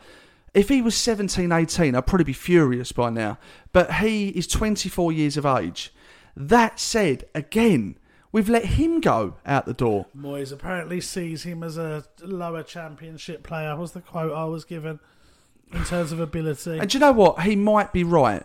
But why not keep him in the squad for the rest of the season in case we get desperate? Because all I hear about now is how desperate we are for defenders. But we've only got 2 box-to-box midfielders. And given the formation and the system that we play, we are heavily reliant on those 2 box-to-box midfielders. If one of them drops out, we're fucked. Because we've got Mark Noble or Robert Snodgrass. Or we'd have to take a gamble and give it to a Connor Coventry. But at this stage, that's what it would be. It would be a gamble. But you would lose that energy, that athleticism. If you replace Declan Rice with Mark Noble, you would do. So why not at least leave yourself with some options with senior players to come in if we lose either one of those players? Yeah. It doesn't make sense. And now, again, like I say, to repeat myself, I now hear about all these defenders we want to sign. Why aren't we looking at more central midfield options? We are going to in the Championship. Right, okay, so we'll come to your section in a second. Okay, well, I hope to God we do, because, like I say... I agree with you, mate. I'm sorry to interrupt there, but I do agree. And we have to sign players because we have, you haven't even mentioned Anderson there. We've thrown out another player. So, you think about the transfer window. I need the list in front of me, but you've got the, Kafau come in, and at the moment, you've got Hugo, Jetty. Obviously, we lost Zabaleta and Sanchez earlier because we didn't renew their contract. You got Anderson. You've got Wilshere. You got Cullen. That's 7. Ngakia. That's 8. 8 players. Did you say Diangana? No, I didn't. So 9. That's 9 players that have or potentially could have played this year. That we've got rid of, and we brought 1 player in instead. It's just craziness. It's absolutely craziness. In the interest of time, let's move on. I think I made myself clear on Jack Wilshere. Philippe Anderson has joined Porto, as you just said. Yeah. Does it make sense? It's a season loan. We've got a decent fee for him. Do you know what the fee was? I think it was something like 3-4 million, I think, but that's a guess. I haven't checked that one out, to be fair. I'm guessing on that one, but it's a sizable one. I think majority of his wages are being paid as well. So he is hopefully going to go there, recapture his form, playing, I assume they're in the Champions League. They usually are playing the Champions League. If he was registered in time, I think he was maybe. They're going to, certainly he'll play for the top club in Portugal pretty much. Hopefully get his confidence rebuilt, either secure a move away from us, but for a better fee than we would have got, because remember, no one would sign him. Or he comes back to West Ham and he's a better player for it. I do kind of understand it if we get a replacement. Technically, we could still sign Ben Rahima from Brentford. I don't think we will at this point because they want a large fee for him, and I'm just not confident we'll ever pay a large fee, but technically we could. And then it doesn't seem so bad. Then it all comes down to whether we sign him on the Championship. We've got 2 weeks, I think, roughly, maybe just under, to do this. this. I have been told that offers are in. I think Anderson, every time he came on or played in the Premier League, didn't really look like I was a good sick player. of him, to be honest with you. I was. Again, all of these players we're talking about going out the door, I wouldn't normally be bothered about them going out the door. It's because no one's come in. This is the problem. Yeah. And do you know what's going to be interesting, actually, as a side note, is I wonder if the Bold are interested in him recapturing his form or his value. And by that, I mean, do they want him to go back to his best so that he can come back to West Ham and be his old self? Or do they want him to be back to his best to bring his value back up so they can get him out the door? Yeah. It's be interesting to see what happens. Well, either way, they benefit, don't they? So they do, it's a no-lose situation for them in that respect. His value is only going to decrease at West Ham. Moyes doesn't rate him. Moyes doesn't think he's got the right attitude to be the sort of player he wants. So he was only going to rot away on a subs bench at best, and so this way he's going to play, I assume. He's going to hopefully, if he plays well, he's going to get some form of value back either way, either it's to West Ham, which I doubt, or as a sell-on, which I say is more likely. It's going to be a better option than the bench at West Ham. Well, talking of transfers, last week I made the decision to swap Kante for Jorginho in the West Ham Way Premier League football competition. And for those who listen to the show, you might remember X trying to publicly humiliate me over this decision by stating he doesn't even get a game for Chelsea. X, would you do us the honours and firstly tell people if he did play, and secondly tell us how he got on? Such a cock. Look, I need to address this now, because this is like, as I said earlier, the man fucking cracked Vegas. Seriously, you meant to come out of Vegas losing money. This guy came out of Vegas with 2 or 3 grand up from a stupid horse racing game that had like plastic figures. It's only stupid because you fucking lost 2 or 3 grand. I actually, because of you, I actually made some money on it. That is true. Because I just copied you. Yeah. So I did make some money on it. So I'm not actually that bitter. But I'm looking at your team now, right? So the guys like that play fancy football, you can understand this, right? So buckle up, everyone. So the man has 3 Liverpool players, a keeper, and 2 defenders. Bit of bad luck for me, actually, really, when you think about it. No, because he has Alisson, Alexander-Arnold, who's his vice captain, so almost got the captain's armband, and Van Dijk. Van Dijk gets -2 points. Alexander-Arnold gets -1, so Alisson's going to get minus points, but Alisson doesn't play. So he skips that out, and then his sub-keeper gets 0. So actually, by not playing a keeper, he's done better off than actually having a goalkeeper in goal. Yeah. So then let's go to the biggest bit of luck. So Okay. Chilwell was his 3rd sub. Okay, Yeah. 3rd Great sub. signing for me, Ben. 3rd sub. Great signing. Signed him when Always he was, knew he'd do well for me. Signed him when he was injured, so you've got to question that. I'm in it for the long term, mate. I'm in it for the long term. 3rd sub. Okay, 3rd sub. So he's starting back 3 are Alexander-Arnold, Van Dijk. You know, you can't argue with that. Usually 2 Liverpool defenders, and then he's got Rudiger, who he's wrongly assumed would play for Chelsea. So he's got Rudiger in, but obviously Rudiger doesn't play, so then your first sub comes in, but that's a midfielder, and he doesn't play either. Yeah, so he doesn't knew that. come in. Knew Ben had come straight in, actually. Quite proud of that. So then his second sub should come in, who's Tompkins, and is a defender, so should replace him. But oh no, He's out. Tompkins is injured, so we go down to the 3rd sub, Chilwell, who happens to have got a goal and an assist and a clean sheet and Knew it would 18 happen. Called it. fucking points. Called it. You didn't call it because you stuck him on the fucking bench. And he Yeah, came impact in sub. through- Impact sub. You did. That's not how it works. You don't physically bring them on. They come on if they're injured. And then, so then, you know, like I said, Jorginho, the guy was fucking pimped out, left, right and centre, over the window. Clearly know more than you do then, mate. Don't know. Who's the real Chelsea ITK in this They wanted room? to sell him. They offered him to so many clubs. We're Inter Milan. They were begging to take him. They were offering him all around the place. But no one will take him. So they play him. More And he for them, scores. because I could see something in him they clearly couldn't. He I scores- knew. My words to you last week were, I picked him because he's on penalties. You did. And then you went, but he don't fucking play. day. And then lo and behold, Saturday comes, Yeah. my notifications on my phones are fucking blowing up, laughing their bollocks off, saying, I hope you kept Jorginho. Mate, you must have been seething. I must admit, I was seeing it. There was part of me that did see the funny side because I thought I have completely mugged myself right off here. So I did see the funny side, in fairness. But we'll keep going. I'm sure you will. Yeah, let's keep going because obviously Aston Villa at home to Liverpool. So he's fancied them that night. No, you didn't, because you picked 3 Liverpool defenders. So you didn't think Aston Villa would score, right? Yet. You can't make 3 transfers in 1 week, though, can you? So I had to keep someone. No, you could if you wanted to. You just have to pay points or do your wild card. See, I don't really know what I'm doing yet. I'm still winning. Crazy world we live in. But anyway, so he's got his 3. He's got his keeper, his 2 Liverpool defenders, because he thinks Liverpool are going to keep a clean sheet. But because he's got no other players, because they're all injured, hence why Chilwell came in, he's got Grealish, right, at home. Good player. To his defender. Good player. Always going to cause him trouble. Who then Grealish. got 24 points. Yeah, it's pleased for Jack.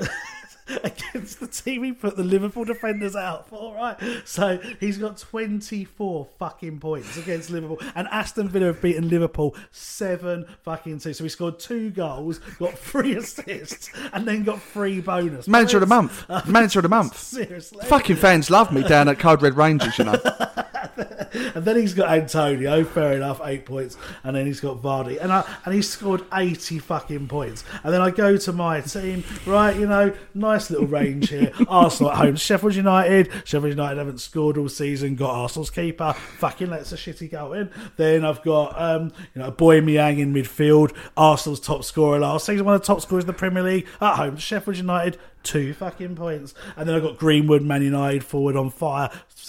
In a poor team. Down as a midfielder, 2 fucking points. Then I've got Salah, who got 13 points. Not the same player he was. And then I've got Calvert-Lewin. And I just look at this and I think, my team is not as good as mine. No, it should have been. It should have been. I don't know what is happening in the football world. But anyway, moving on to the predictions. Do you think this bothers him? Anyone listening to this show? I will win. Well, I will win fantasy football. I will say, the way it's fighting talk. But, you know, I've got to say, mate, you've only won 1 week, and that was the opening week. Since then, I've been absolutely flying in a game that I don't really understand. I mean, I've got to say this, along with some other astute team selections, got me a weekly total of 80 points compared to X's 50, which after game 4 leaves me on 240 points, and poor old X lagging behind on 192. That's right, X, the man who's been playing this game for 20 years as opposed to myself, who's been playing for 20 minutes, is now 51 points behind me.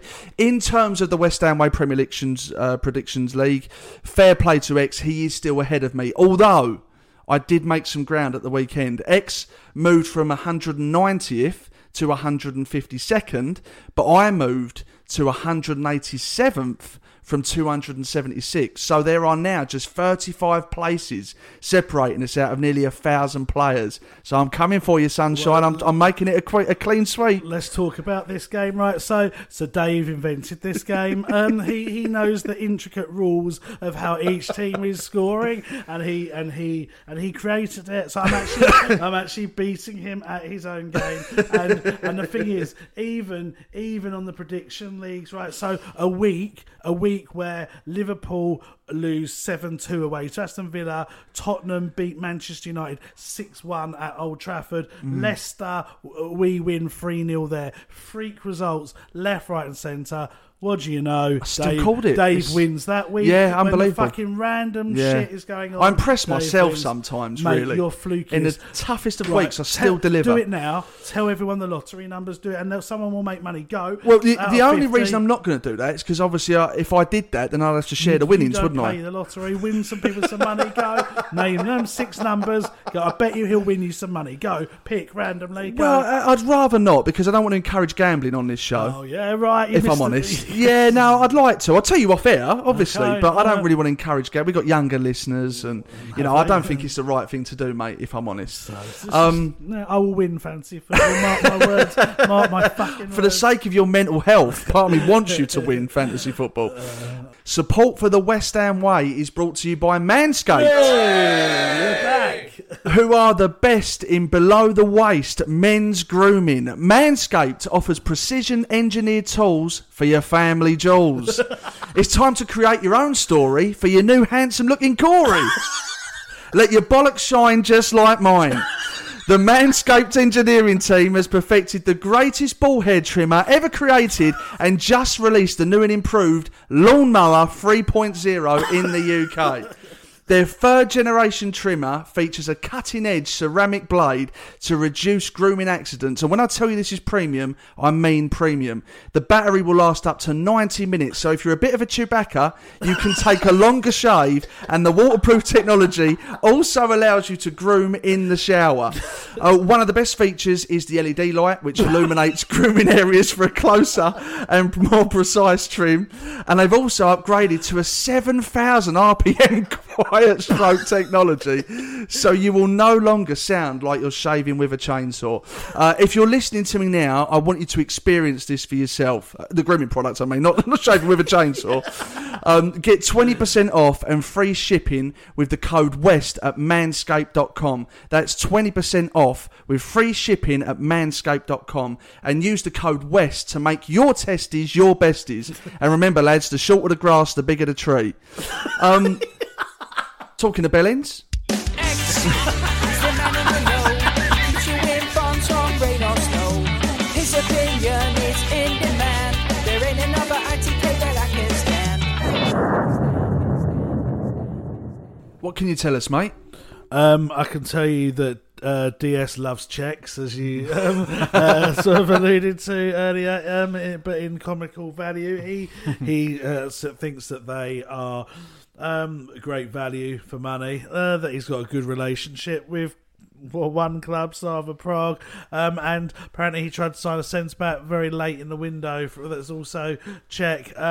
What I find funny is that we really seem to judge players that we sign on their nationality. Sometimes now, I've had it said to me before that David Sullivan doesn't think Russians adapt very well to the Premier League. He's also said, I think it was Dutch players he made a reference to. Can't remember if it was positive or not positive. And now he seems to have it in his head that Czech players make good signings. Now, as I said, with the two we have signed, fair enough. But I just find it funny that he can base a whole of his transfer recruitment of a whole nation based on two people. It's just it's strange. And obviously, we had the whole African mayhem in the past. And that was where we dismissed the whole continent based on a few players. So it's just a strange way of looking at things. I think so. But it's West Ham, and what would we expect? We expect that. So we're gonna be looking to sign Championship players, obviously, because that's all that we can sign now, or free transfer players. Now, we have put in bids for a number of players. I think the usual send bids everywhere approach is now in play for Championship players. Now I'm going to go through a few players that I know that we've at least shown some interest in, and these will be potential signings that could come. Okay. I'm obviously not for 1 second saying we're going to sign all of these players. This is about 10 that I'm about to go through. After you've given the 10, are you able to then name the most likely, or at this stage are they as likely as each other? I think there's some that are obviously more likely than others. So I can, but at this point, with West Ham, at one point, who I would have said was the most likely centre-back would suddenly change a couple of days later. With our negotiations, if you'd asked me at 10 o'clock on transfer deadline day, the one that's just gone, who the most likely person to sign for West Ham would have been, I'd have told you Tomori. If you'd asked me at 10:20, I'd have said not Tomori. So that's how quickly things can change. But obviously, targets. Now, I mentioned him before, Ben Rahama at Brentford. We've really liked him before. We've watched him. He is a player that we do like. I don't know whether we'll pay their fee. Brentford's owner does not like negotiating with West Ham. Numerous times in the past, we have possibly undervalued his players and made bids that haven't been up to scratch. Scott Hogan was one. Ben Rahima was one. Rico Henry is another player that we could look to sign. He's also there. He's a left back. Watkins obviously has joined Aston Villa now, but he is someone that we'd inquired about before, so we've got a bit of a history of players that we would like to sign. Do you know what they want for Benrahma? I think they're looking at almost 30 million for him, right. mate. Do you know how far we're prepared to go? I don't know whether we'd go for 30 million, because at the end of the day, they'll go down the route that he's never played for in the Premier League, really. So they'll go down that route. Another player from Brentford that we like is Josh Da Silva. He's actually an Ilford lad. Used to play for Arsenal. Arsenal Academy. He's an England under-21 player. He's a good player for Brentford, central midfielder. He's someone that we also have looked at. So there's a number of players from Brentford. If you trace back tweets that I've said many times, we've scouted players from there. Yeah. So it wouldn't be a surprise if we maybe look at Henry, Da Silva, or Benrahma, but I think again the prices are going to be the key factor. I don't know whether he'll go for Henry, because Moyes, I've been told, feels that he is too small, which I've said before on this podcast was a bit random, because he's a left back, don't really make much difference. And I think also with Masuaku now, I would be surprised if we went for him. But the other players there, I'd say Benrahma is probably too expensive unless they reduce their amount that they want for him. I don't know how much we'd be prepared to pay for Josh Da Silva, and whether they would be prepared to sell him either, but he's someone that we have liked before. Manning at QPR, again, there's been interest in him. He is again a left back, left winger, so whether that's a position that we need, I'm not sure. If you said at the start of the window, what position do we need? Everyone would have said left back, but with this new formation, don't know. But he is someone that we have shown an interest in, and he would do well in a wing back system. Roden is the centre back from Swansea, Welsh international, who Tottenham were trying to sign on deadline day now. Again, sorry to keep reiterating past news that I've said, but I don't like to, repeat myself, but it's just current. We were interested in him. The club thought that he would be worth around 30 million. I had it on good authority that he'd be available for about 12 to 15. It looks like Tottenham offered less than that, and Swansea kind of holding out for 18. And the message I got from David Sullivan when I did email him about this player was that he'll be good in a year. Now, I don't really know what to take from that. If he's going to be good in a year, why not sign him now? Maybe have him on the bench, say, as a centre-back, and then develop him, and then in a year's time, if he is good in a year, well, then you've got a good centre-back. So I think that there's interest in him. Dawson said it throughout the summer. It's now very widely reported that he's an interest. Key thing to note here, Benrahma and Dawson are Will Salthouse players. There's more on the list to come that are Will Salthouse players. Brooks is a Will Salthouse player. He's a midfielder for Bournemouth. I'd say his transfer is probably unlikely, but he's someone that we could get. Stanislas of Bournemouth, the ex-West Ham player, could be available as well. Grant is a forward for Huddersfield. Scored quite a few goals for them. Looks quite a handful. We have watched him a couple of times. I'd imagine he'll probably be too expensive to be a third choice forward, so I can't see that happening. Another player at Bournemouth, Joshua King, Norwegian international. He was on Man United's books at one point, scored quite a few goals for Bournemouth in the last couple of years. They are desperate to get him off the books at Bournemouth. His wages are very high. Obviously, they're a championship club now. They've even said, would be like a golden nugget to Sullivan, that they'd accept it, the deal in instalments. So, he, as a third choice striker, he could also play on the wing as well. He's someone that I think we would be interested in. But again, at Bournemouth, Lewis and Steve Cook, I don't know if they're related. I'm not sure. They've certainly got the same surname. Steve Cook is a centre-back. Lewis is a midfielder. Steve Cook is also a Salthouse player. I'm not sure if Lewis Cook is or not. I can't remember, but Steve Cook definitely is. I said at the start of the summer we would look at him as a guy at Swansea called Matt Grimes. He's a midfielder. He's had a few few interests over the summer from Watford, I think. Hasn't joined them. We have watched him. Joe Rolls plays for Cardiff. He is also a midfielder. Again, we've watched him before. He missed a penalty against West Ham. Playing for Cardiff when we were under Pellegrini. Philip Billing, Bournemouth, again, is a central midfielder. He's played for Huddersfield. We were very close to signing him not long ago before he joined Bournemouth. So he's someone that potentially is someone that we would be looking at. And last but not least, Bradley Dack of Blackburn. We've watched him numerous times, goal-scoring midfielder. Obviously, we want a centre-back, so I would say Roden, if he doesn't join to Spurs.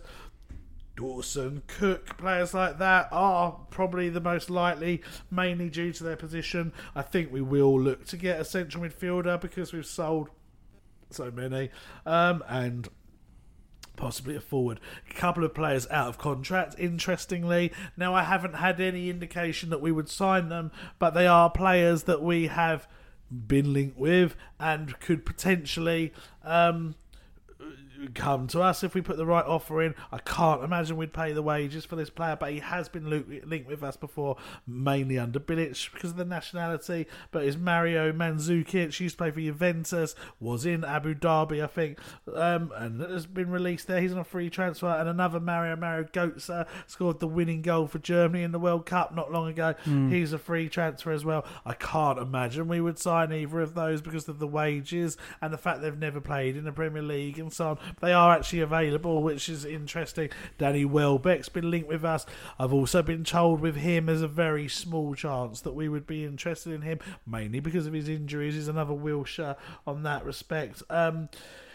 Interestingly, obviously, as soon as these targets become more clear-cut and I know who we're narrowing down on, I will start to tweet that. I'll make sure I do. As I said earlier, thank you to everyone that gave me the best wishes over the last few days. It's been a challenging time. The news that I got isn't ideal. It's not great news, but it's probably better than the worst case scenario, which is the positive you've got to hold on to. But thank you for everyone that did say that. I do intend to stick on with Twitter. I know I had 4 or 5 days off, but I just needed a break to comprehend what was going on. Now it's actually quite a good distraction doing this in some ways. Transfer deadline day, when I obviously got the news, it took my mind off things doing it. So we'll see how we feel. Obviously it's not a job, I'm not paid for this, but I do intend to carry on for the time being.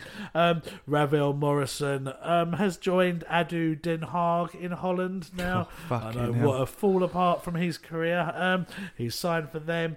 In terms of players out for us, Oladapo Afolayan. Easy for you to say. Yeah, well, it's not easy, like most names. He's a 23-year-old forward. He's actually too old to play for the under-23s now, so they're going to look to obviously get him loaned out or purchased by someone because he's not going to play. That we've been looking to get a club for Nathan Holland, preferably a championship club. He played for Wimbledon last year. Try and get him some experience at championship level, but we've not had a taker yet. Deju and Cardoso are both Portuguese players. They also have been said that they can go on loans. Cardoso especially. He's the centre-back we signed for $3.5 million or whatever it was last summer, and you think, considering we're in need of a centre-back, we want a young centre-back. We have him. He's not even in the reckoning. Has he ever played for West Ham? I think he's been on the bench a couple of times in the Cup, but I don't think he's ever got on the pitch. And from what I've heard, he's just not settled in England football-wise. Apparently he's a nice guy, but his ability is just not there. He rarely even trains with the first team now. So we'd look to loan him out. I think the Portuguese window, as was shown by the fact that Anderson's now signed for Porto, is still open, so he could go back there to Portugal, but at the moment there doesn't appear to a direct taker yet, but there should be soon. Wilshere, as you mentioned earlier, looks like he could be on his way to Rangers. MLS teams have always shown an interest. A couple of other teams have as well, but it does seem that Rangers, because of Gerrard and the fact they played together for England and stuff, are a good bet for him to go there. They seem to be 1-4 on for him to join. So there's a chance that he will. I don't think it's a done deal, but it could do. Interestingly, Wilshere never got on with Stuart Pearce. Stuart Pearce, when they were at England under 21s, and I think Pearce was his manager, they didn't see eye to eye. And then when Pearce sort of advised and coached England, he was never Wilshere's greatest fan. I remember when Stuart Pearce was appointed as coach this second time round, a lot of the players were a little bit unkeen on him coming. Most of them seem to have forgotten about it, but Wilshere, I think, was one of the main ones that wasn't happy. So whether that had anything to do with his departure, probably not. But it's an interesting sort of side note to the saga. The takeover bid now. Conveniently, secret agent appeared as transfer deadline shut, claiming the reason West Ham didn't sign any players is because they want to not spend any money because they're going to sell up, and the key thing for them was keeping hold of their main assets, which are Declan Rice, which we haven't talked about, but amazing that he has stayed. Really good news. Told you, Chelsea fans, that he wasn't going to join you this summer, despite the shit you gave me throughout the summer that he was. I told unless a bid was made and they had to sell players. I think if a bid had been made, we might have had a different kettle of fish. But anyway, and Allaire and Diop probably our three most valuable players, I guess. And the secret agent fella has said that we didn't sell any of them because we need to keep hold of our assets. We didn't sell any of them because no one bid for them. I think if someone had bid 45 million for Allaire, or if someone had bid the same for Diop, maybe we would have taken it. So I don't think you can say that as evidence. He also said that David Gold personally funded the signing of Cafu. Now, I can tell you categorically he didn't, because he didn't even know who the player was on the day that he was signing. So unless he's the greatest actor, and this is, people would turn around and say to me, and they keep saying it to me in DMs, but that's because they can't tell you the truth because there's non-disclosures in, and there's things that that they have to cut. They can't say. Why would they tell you? Blah blah blah blah blah blah. But David Gold didn't know who the player was, and unless he's an amazing actor at 83, 84, and he's playing the game, he wouldn't have put money in for a right back. He didn't even know of that. David Gold sold his FA Cup the other day. I told you this story because he's in need of money. Why is he then going to pump back 5 million, whatever it was roughly, into signing a right back if he then intends to sell the club? It just doesn't make any sense. Stupid, isn't it? And believe me, if David Gold had done that, or David Sullivan had known that David Gold had done that, they would have said something about that. Yeah, of course they would have. They know the stick that they're under at the moment, so they would come out and say, well, we funded that transfer personally. Also, the timing of it.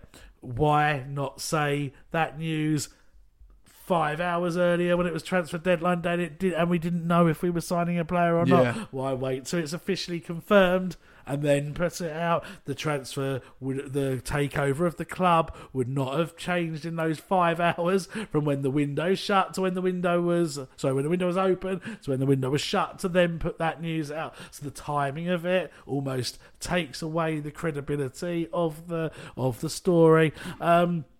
Also, if you trace secret agents' tweets, if you give them a timeline and you see the things that have been said since this guy has emerged, he has said that where are we? He's basically said that. Oh gosh, I've just scrolled off the wrong thing. That there's going to be a takeover, etc., etc., etc. Then it was something to do with Las Vegas, happens in East London. That was one thing he said there. And then he's saying board meeting today. DS will now accept offers, mainly interest from a US consortium, finalising a deal to buy a chunk of the LA Raiders. Well, you'd be able to find out who they were if they were buying the LA Raiders. It's a big club. So why is he not just saying who the consortium are when you could do that research yourself? And then it turned into 2 Chinese parties. What's happened to them? Now it's an Americans are going to bid imminently. So why say 2 Chinese parties if the Americans are going to bid imminently? A West Ham legend is apparently negotiating this deal, was something he said. Who's the West Ham legend? Why has he not said anything about it? And then the offer was to be accepted in the next 2 or 3 weeks. That was on the 16th of September.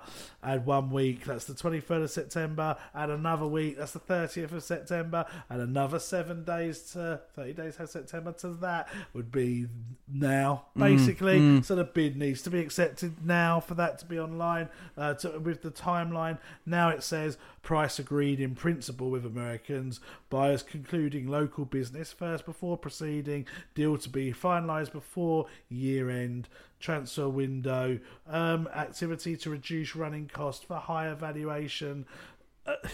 It just doesn't really add up at all. Now, don't get me wrong, I think there is people out there that are considering buying the club.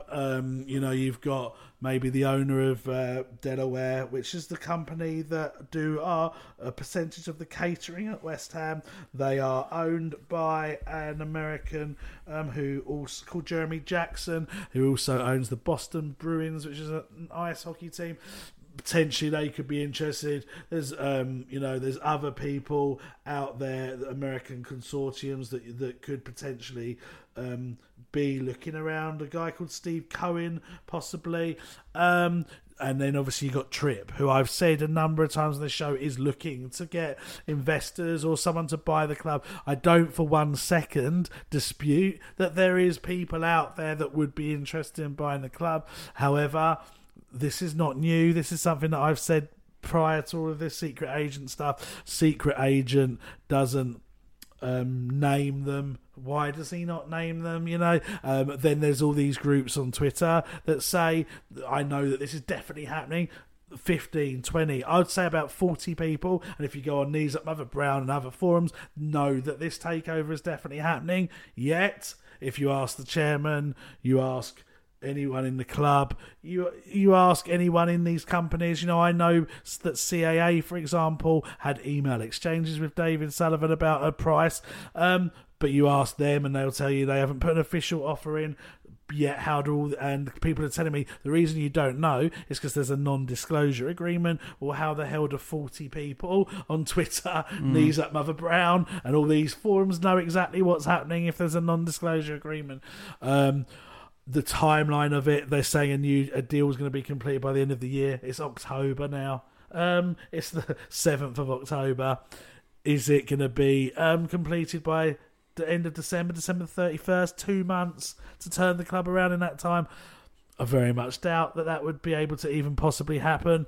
I think people, as I said, have had email exchanges with offers, but I don't believe there's been a proof of funds. You have to prove that you've got the funds to buy the club. As far as I'm aware, that hasn't happened. So I just think you just have to take this bit of information with a bit of pinch of salt. Why are no newspapers reporting it now? The previous takeover bid, Jacob Steinberg, who does know stuff about West Ham, and a Sun journalist reported the previous takeover. Not one person's reporting it now. I googled just now doing the section West Ham takeover bid, and there is nothing. There was nothing there. There is no talk of any takeovers. So, apart from mentioning what secret agent said, so this sort of thing would be in the paper. The Newcastle takeover we knew about for years. When the Glaziers took over Manchester United, you knew about that for years. I just think, cleverly, people want there to be a takeover, so they're basically believing what they're told. One could happen, but I don't think there's one close. Spencer Owen asked me to go on his show last night, but I'd already committed to something else. I didn't want to either, because if you say that you don't think the takeover's genuine, well, not that you don't think it's genuine, because I do think there is potential, but that if you don't think the takeover is imminent, you get hate because people want it to happen. So they're like, oh, fuck off, what does he know? He don't know a fucking thing, blah, blah, blah. It's going to happen because that's what people want. I don't know if you remember, to relate back to this, when Lanzini, right, there was talk of someone quite well known in West Ham circles, in ICF circles, put on Facebook that Lanzini, he had it on 100% good authority, was joining Liverpool, that someone had told him he'd packed his bags, he was off to join Liverpool 100%, and then people said, but X hasn't said that, right? And then he was like, who's this fucking X, you know, he's a fucking this, that, the other, fuck this and fuck that, and like really personally abusing me. And then it went on for a couple of days. He's fucking going, I'm telling you, he's going, X can fuck off, like just all this aggression towards me just because I didn't think he was.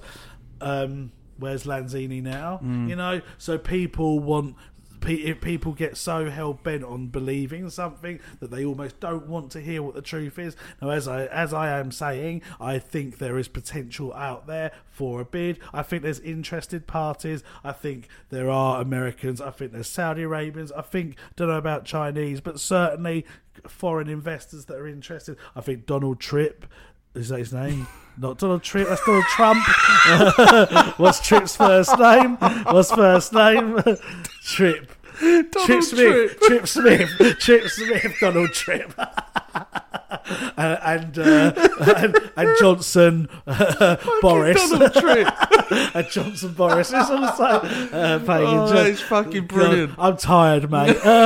Who's his name now? Tripp Smith. Fuck me. Edit that bit out, mate. You're not going to, you prick. I know you won't, but Tripp Smith. I think that he is trying to create buyers for the club as well.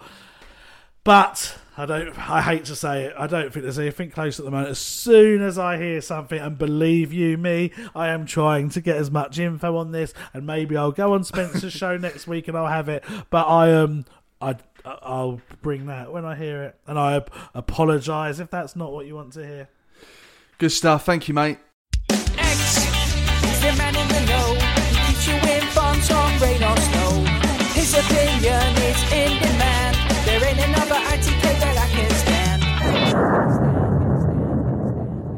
Welcome back to the final part of the show where we answer questions from our collective followers on social media. And once again, hashtag AskWestHamWay has been trending on Twitter, so thanks for that. I've selected a handful which I'm going to read out, starting with @JohnGoodman20. Hello, gents. Seeing as the last time we won anything, we only had 3 channels on our TVs, which manager since then has achieved the most? Keep it up, you smash it every week. Thanks, John. Okay, West Ham manager, obviously. Yeah. I guess Harry Redknapp. Yeah. I mean, I agree. Yeah, in terms of he kept us in the Premier League, didn't he? We didn't get relegated under Harry Redknapp. No. It was under Billy Bonds the previous years before that, and then obviously weren't relegated while he was there. Got us to 5th in the league, didn't he? We won the Intertoto Cup. Yep. Played good football, really entertaining. My favourite years of watching West Ham. Great players in that era as well. Great players, signed Di Canio, signed Sinclair, Canute, loads of like really good signings during that era. So I guess him. I mean, if you look at Pardew, got us promoted, got us to an FA Cup final. You could argue him, possibly. Allardyce got us promoted, kept us in the Premier League. But yeah, I think it's got to be Harry. Yeah, I think it would be for me. I look back at that time with such fondness. Yeah. Because it was such a good time to go to West Ham, and in particular the season we finished 5th and qualified for Europe. And just great players, great style of play, such a good feel about the place. Yeah. And I'll forever hold that time in my heart, to be honest. And I like Harry as well. I always have done. I see, that's the thing, isn't it? Like I try to dislike him, if that makes sense, because you've all heard the Billy Bonds stories.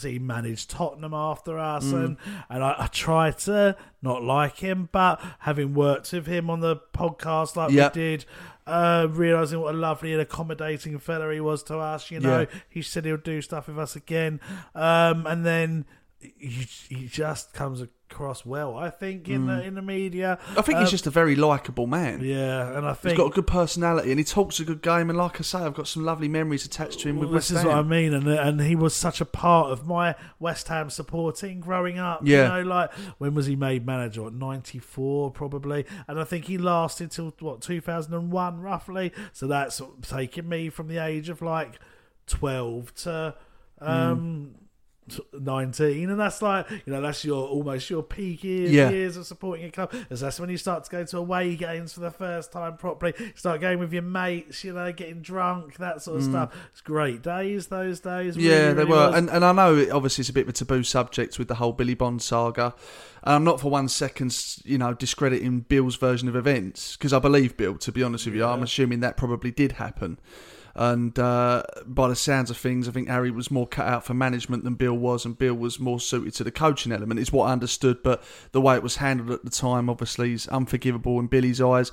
I understand that's a black mark against Harry's name, but for the time he gave me as a fan back then, and the fact that I like him as a person, I've got to say Harry. Alan Pardew, I think, was a very underrated manager for West Ham in his time with us. We had some good times under him. Great team there. Yeah, and do you know what? I mean, further down the pecking order, I think we had some good times under Sam as well. Yeah. I know people moan about the style of football, but we had some good times under him. Yeah, I mean, when you look at that Pardew team that got promoted and then had that year where we finished 9th, was it, in the end, and got to the FA Cup final. Yeah. That team was really exciting, and young and enthusiastic. You think you had Anton, you had Konchesky, you had Mullins, you had Reo-Coker, Everington, Zamora, Harewood. I know he wasn't young, but Sheringham, great player for us.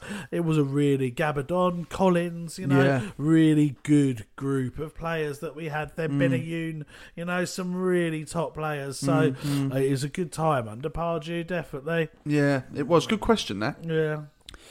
This is from @HammersFan02380, otherwise known as Woody.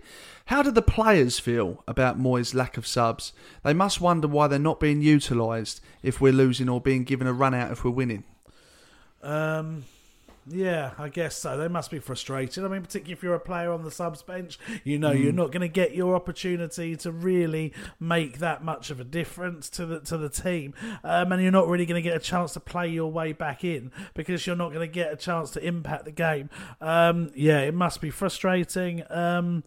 Yeah, I guess. I don't know personally how they feel, because I've not asked them, but I can't imagine it's great when you see that you're on the bench for a team that doesn't make many subs. It's like Connor Coventry was on the bench for us in both the League Cup games, I think, from memory. Certainly he wasn't against Everton, but he was against Hull and Charlton, and they just, when we were like 4-0 up or whatever we were in those games, he decided not to bring him on, and that for me wasn't great. Give him a bit of experience, right? You're better off bringing him on than an experienced player in that respect. Gets him more game time. I think that sort of thing's a little bit would be frustrating. Yeah, I agree.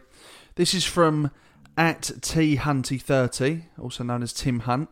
Love the show, fellas. Become a ritual listening to the show every Thursday afternoon here in Australia. If you were on the board, what would be the contract you'd offer Antonio as his current contract expires at the end of the season? I think from memory, and I have had this conversation with people close to him, I think he wants a 4 or 5 year deal, 4-year deal possibly. He wants it now? Yeah. How old is he? 30. And how much money is he on? Don't know entirely. 65 roughly. I can't see him getting a 4 or 5 year deal at 30 years of age. This is the problem. He wants that, but I think we only want to offer. I can't remember. I have checked this out before. 2 or 3, and there's some kind of not seeing eye to eye at the moment. But West Ham don't do their contract renewals generally till January. usually that's Yeah. the time. So he needs to hold on till there. If it was down to me, I think I'd give him a 3-year deal on the same, maybe slightly more than what he's on now, because I think he's more valuable to us right now than he has ever been. So I might give him maybe a 5-10 grand increase and give him a 3-year deal and take it from there. It does make me a little bit concerned that he'd be 33-ish at the end of that, but I think he deserves something for what he's done for us the last... Yeah, he does. I mean, his key 2020. attribute is his pace, and that's only going to get slower over Yeah. time because, like I say, he's 30 now. So I think I would personally probably push for a 2-year deal and probably test the waters with 5k extra on top of that. Because obviously the thing you've got to be careful is because it 100% happened with Jeremy Ngakia, is when you've got a player who has 6 months left of his contract, he will be getting tapped up. Yeah. There'll be agents left, right and centre, clubs looking to make contact behind closed doors. And by then you've left it too late and you've lost your player. So I think the fact that we wait until January is a fucking joke anyway, and it's just completely ignorant towards trying to secure your best players and avoid situations like Jeremy Ngakia. But the fact that it is in place, I think I think a 4 or 5 year deal is unrealistic on his part. And if I wanted to offer 2, possibly settle on 3. And I think Antonio's got a good deal for himself Well, there. I think we've got a bit of an issue in January because all of these players are out of contract at the end of this season. So Antonio, Balbuena, Snodgrass, Mark Noble, Lucas Fabianski and David Martin. Now, you look at that, obviously you want to give Antonio a new deal, 100%. Balbuena is 29, probably deserving on the last couple of games and another 1 year, 2 year deal. Well, I'm not sure Moyes rates him, so whether he'll get that, I don't know. Snodgrass at 33. Do you give him a new deal?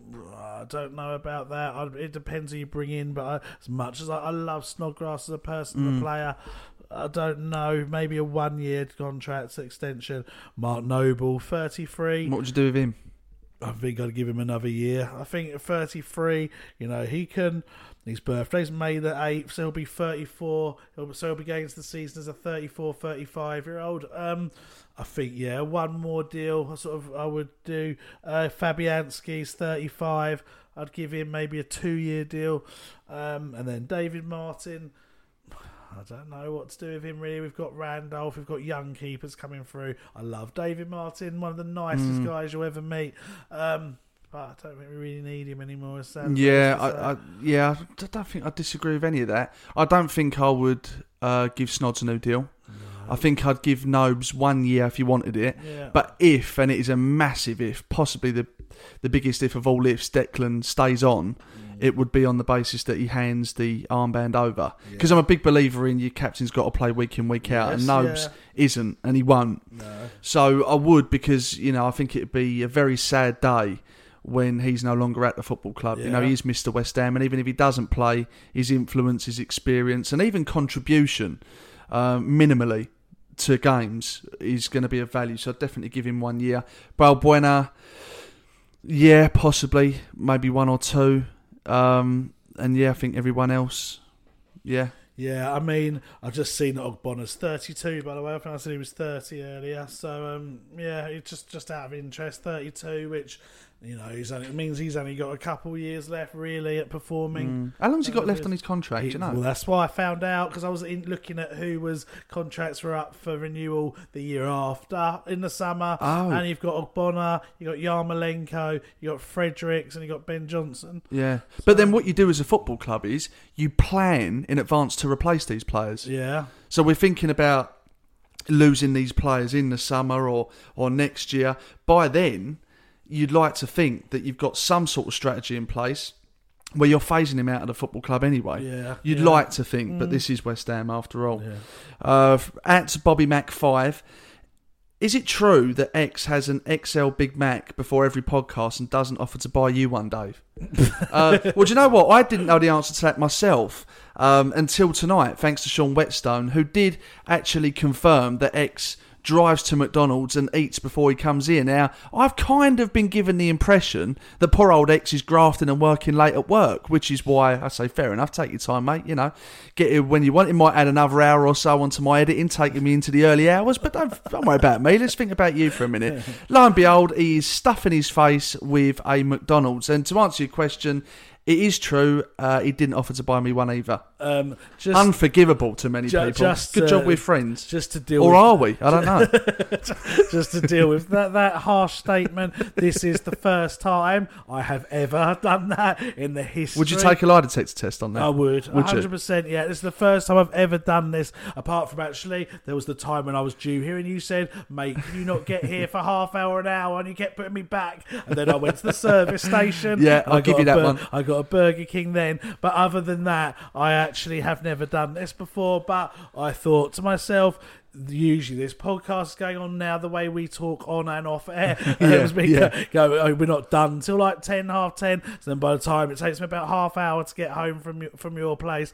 And so by the time I got home and gone to McDonald's or KFC, I'm eating at like 11 o'clock, 11:15, and then I have to go to bed at 11:30 and get up with the KFC McDonald's just resting in my stomach. So I thought, right, I'm going to nip. And it wasn't massively out my direction. For those of you that know, Dave lives in Takeley. The M11 at Junction 7 has a McDonald's near Epping. It does. Nipped off there, got it there, headed on my way up, ate it as I was driving, so no lost time there. Actually, I don't know if I'm legally allowed to say that. I ate the chips very carefully whilst fully concentrating on the road. And then I had the Big Mac, and this is genuinely true. Actually, I did stop to eat the Big Mac. I didn't eat the Big Mac as I was driving, but I did eat occasional chip here or there as I was driving. And I basically did that, and I was on the phone to Sean Whetstone just talking about a few West Ham stuff as I came up to the drive-through, so he heard, and I crumbled under pressure because I didn't actually want a Big Mac. I wanted the triple cheeseburger thing that's now out. I thought that'd be really, really nice, and usually I'd have thrown in some nuggets on top of that as well, but because he was in my car audio thing, the pressure of having to order with him listening, and I knew he was going to listen to what I got and do something about it. I just could tell. So I was like, I played it down. I would have got more if he wasn't online. You should have driven back round and said, "Sorry, love, can I have 2 burgers to that?" Exactly. When you'd hung up from Sean. And if I'd known you'd wanted it, mate, come on, between friends, I'd have spared you a cheeseburger. I mean, probably a bit of an over justification on the question, but yeah, no, it's fine, mate. No, it's fine. I'll have breakfast tomorrow. I look forward to that. It's fine. Right, okay, this is from @DEP Tones, very supportive of us on Twitter as well, so I hope you're well, mate. I heard a great interview with Felipe Anderson on TalkSport, and it was a good interview as well, by the way. I had no idea he can now speak English really well, and he sounded like a great guy. Did the club do enough to help him with his obvious lack of confidence and try to get the old Felipe Anderson back? I don't know. I don't know what the club tried. I do know that Moyes didn't particularly rate him, and when Moyes needed him, particularly last year in a relegation battle, he didn't think he had the mental character to be in a relegation battle. He wasn't wrong, was he? No, and I think Anderson's a popular player. The players like him. I think he's quite a nice guy, as she suggested. I think he is not a lad. He doesn't really go drinking. He didn't go out much. I think he's quite a reserved character, but they all liked him, which is obviously kind of what you want, I guess, for a footballer, so they're not going to get themselves into too much trouble. But I just think confidence was shot, and maybe this is their attempt at repairing it for him by allowing him to go to Porto on loan. Yeah. I mean, I don't want to oversimplify this situation with Felipe Anderson because it is complicated and it is incredibly frustrating for both parties, but I don't know. I don't know if the club ever use sports psychologists. We spoke about this before on the podcast. If we don't, and we haven't with Felipe, then I think we've overlooked that because, a number of players in the past have said that it's worked really well for them. And, I think in Felipe's situation, as complicated as it is, you have to explore every possible avenue to try and get that player back to his best. And if we haven't looked at that avenue, then the answer is, in my opinion, we haven't done everything that we could do. But we can all hope, above all hopes, that he has a good season at Porto and comes back to close to his best, because when he's at his very best, he's one hell of a player. One hell of a player. At Tisky Boo says, does this mean the club are relaxing their restrictions around where players can give interviews?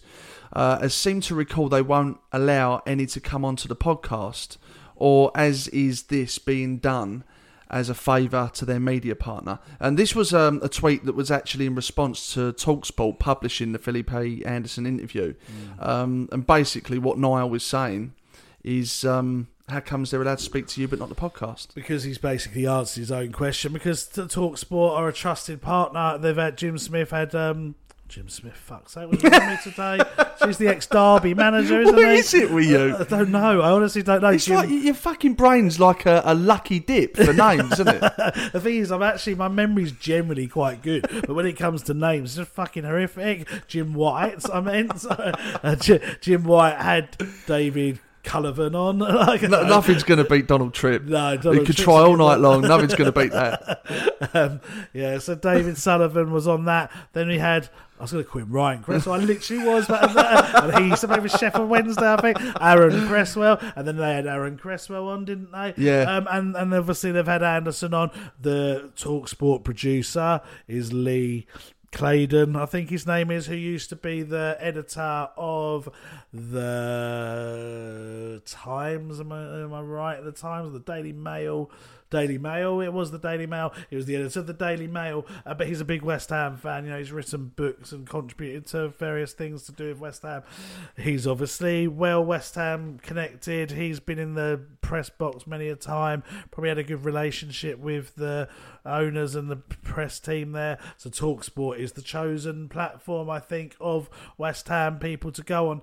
The problem is that they don't trust us, even though we've had David Gold on, we've had Declan Rice on, we've had Snodgrass on, we've had so many players and people connected to West Ham legends, and we've never done them a disservice. No, we always look after them. Yeah. And yet, Cresswell goes on TalkSport, fucking car crash. Sullivan goes on TalkSport, fucking car crash. Yeah. You know, it is frustrating. I know, it's massively frustrating. And I'll be honest with you, mate, I think probably a lot of that is down to me, because they, I guess I've got a reputation as being someone that, inverted commas, leaks things from the club, so maybe they don't want to work with me, perhaps. But when it comes to this sort of thing, Declan Rice, I was promoting that kid when he was like 16, 17 and telling people how good he was when he made mistakes in games, or, arguing with the England stuff and the IRA stuff, and he's made the odd mistake here or there. I've defended him like anything, and then when he came on the podcast, he sounded really good. I thought came across really well. I've done nothing, in my opinion, other than to help that guy, and the same with other players, Connor Coventry, people like that if... That we've never ever said anything, from my knowledge, to harm the players. We've never, God, no. We've never, and we certainly wouldn't if someone was coming on the podcast. So No. I don't understand why most of these people agreed to come on the podcast. I've told you before. I know. Snodgrass agreed. We had to cancel. Yeah. David Martin said he'd come on, and we had to cancel. Declan Rice said he'd come on again. Had to cancel because the club pulled the David Gold as well was due to come on again. Had to cancel.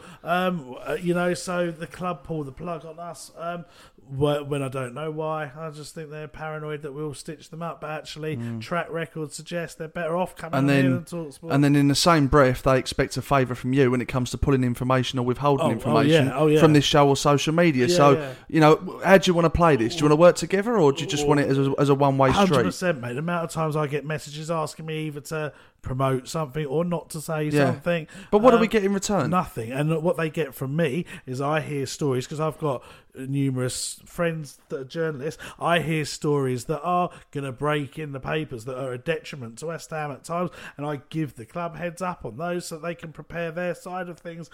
Get fuck all in return, to be fair. So how long this agreement will be this one-sided, I don't know. Yeah. And we know you listen to this podcast every week as well, every so week I'm sure you can go some way to understanding our frustrations there. Okay, this is from @Darren_Blackery. Has the summer transfer dealing caused any unrest / concern amongst the squad? I think the players are disappointed that we've not brought anyone in. I remember after the Newcastle game, Andy Carroll said to a few of our players, I think, and said to a few of our staff that, look what a few signings have done for us. I think Hendrick scored, didn't he? And Wilson scored, which were 2 new signings. And they had someone else playing, Lewis, I think. And he was very clear what a difference it had made, whereas West Ham didn't have that injection.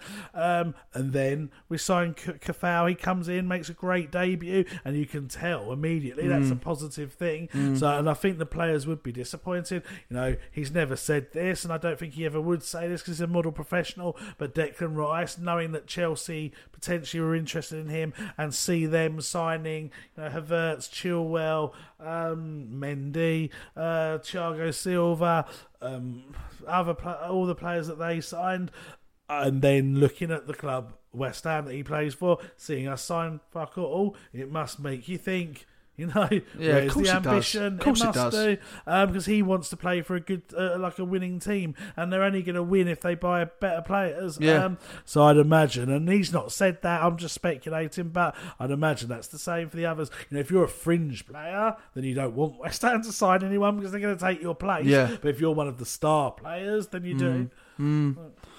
This is from @SmackIt0. If the club are trying to save money, then why have they not got rid of Karen Brady? She is one of the club's biggest earners for doing no more than selling lies.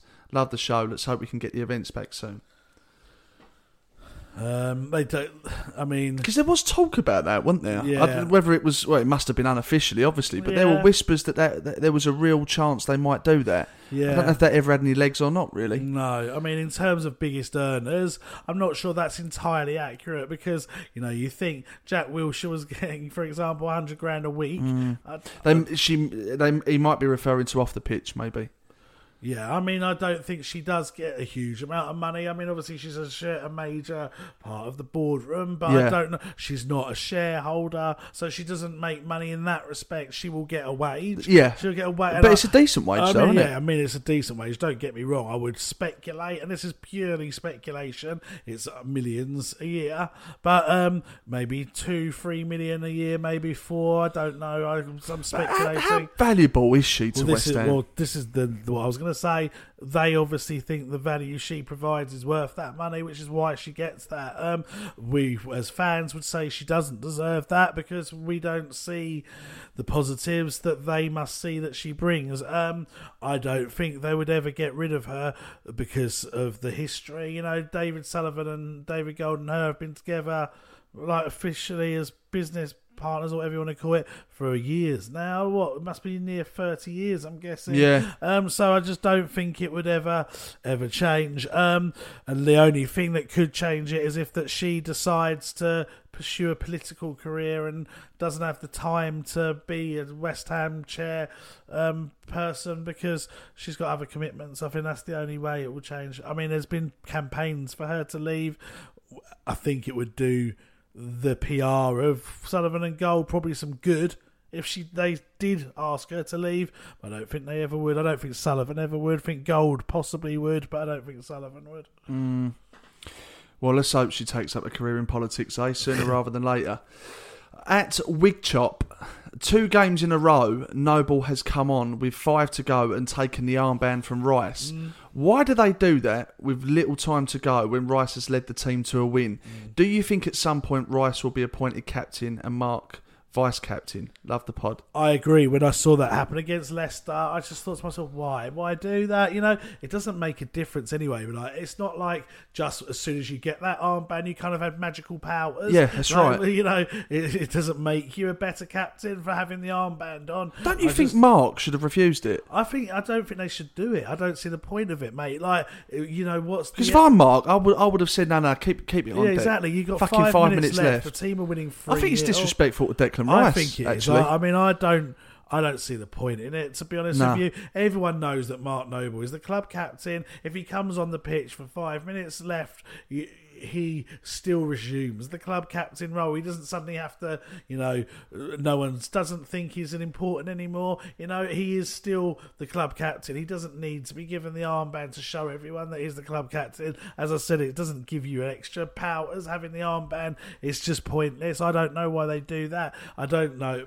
It's just keep the captain on the pitch that's got you to that position.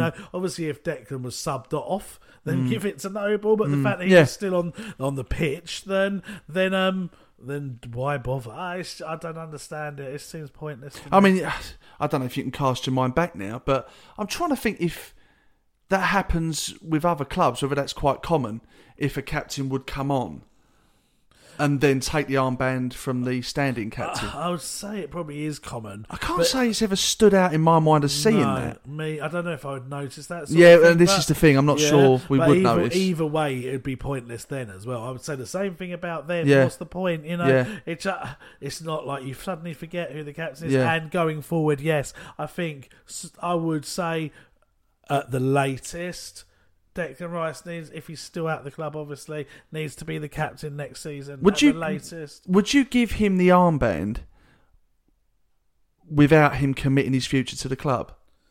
And the reason I ask that is if you're going to strip it from Nobes and give it to Declan, then he leaves in 6 months' time. Is it then okay to just give it back to Nobes?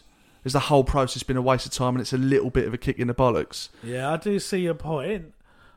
I think it's time to think about replacing Noble as captain, regardless if it's for Declan or not. Noble will always be the club figurehead while he's there.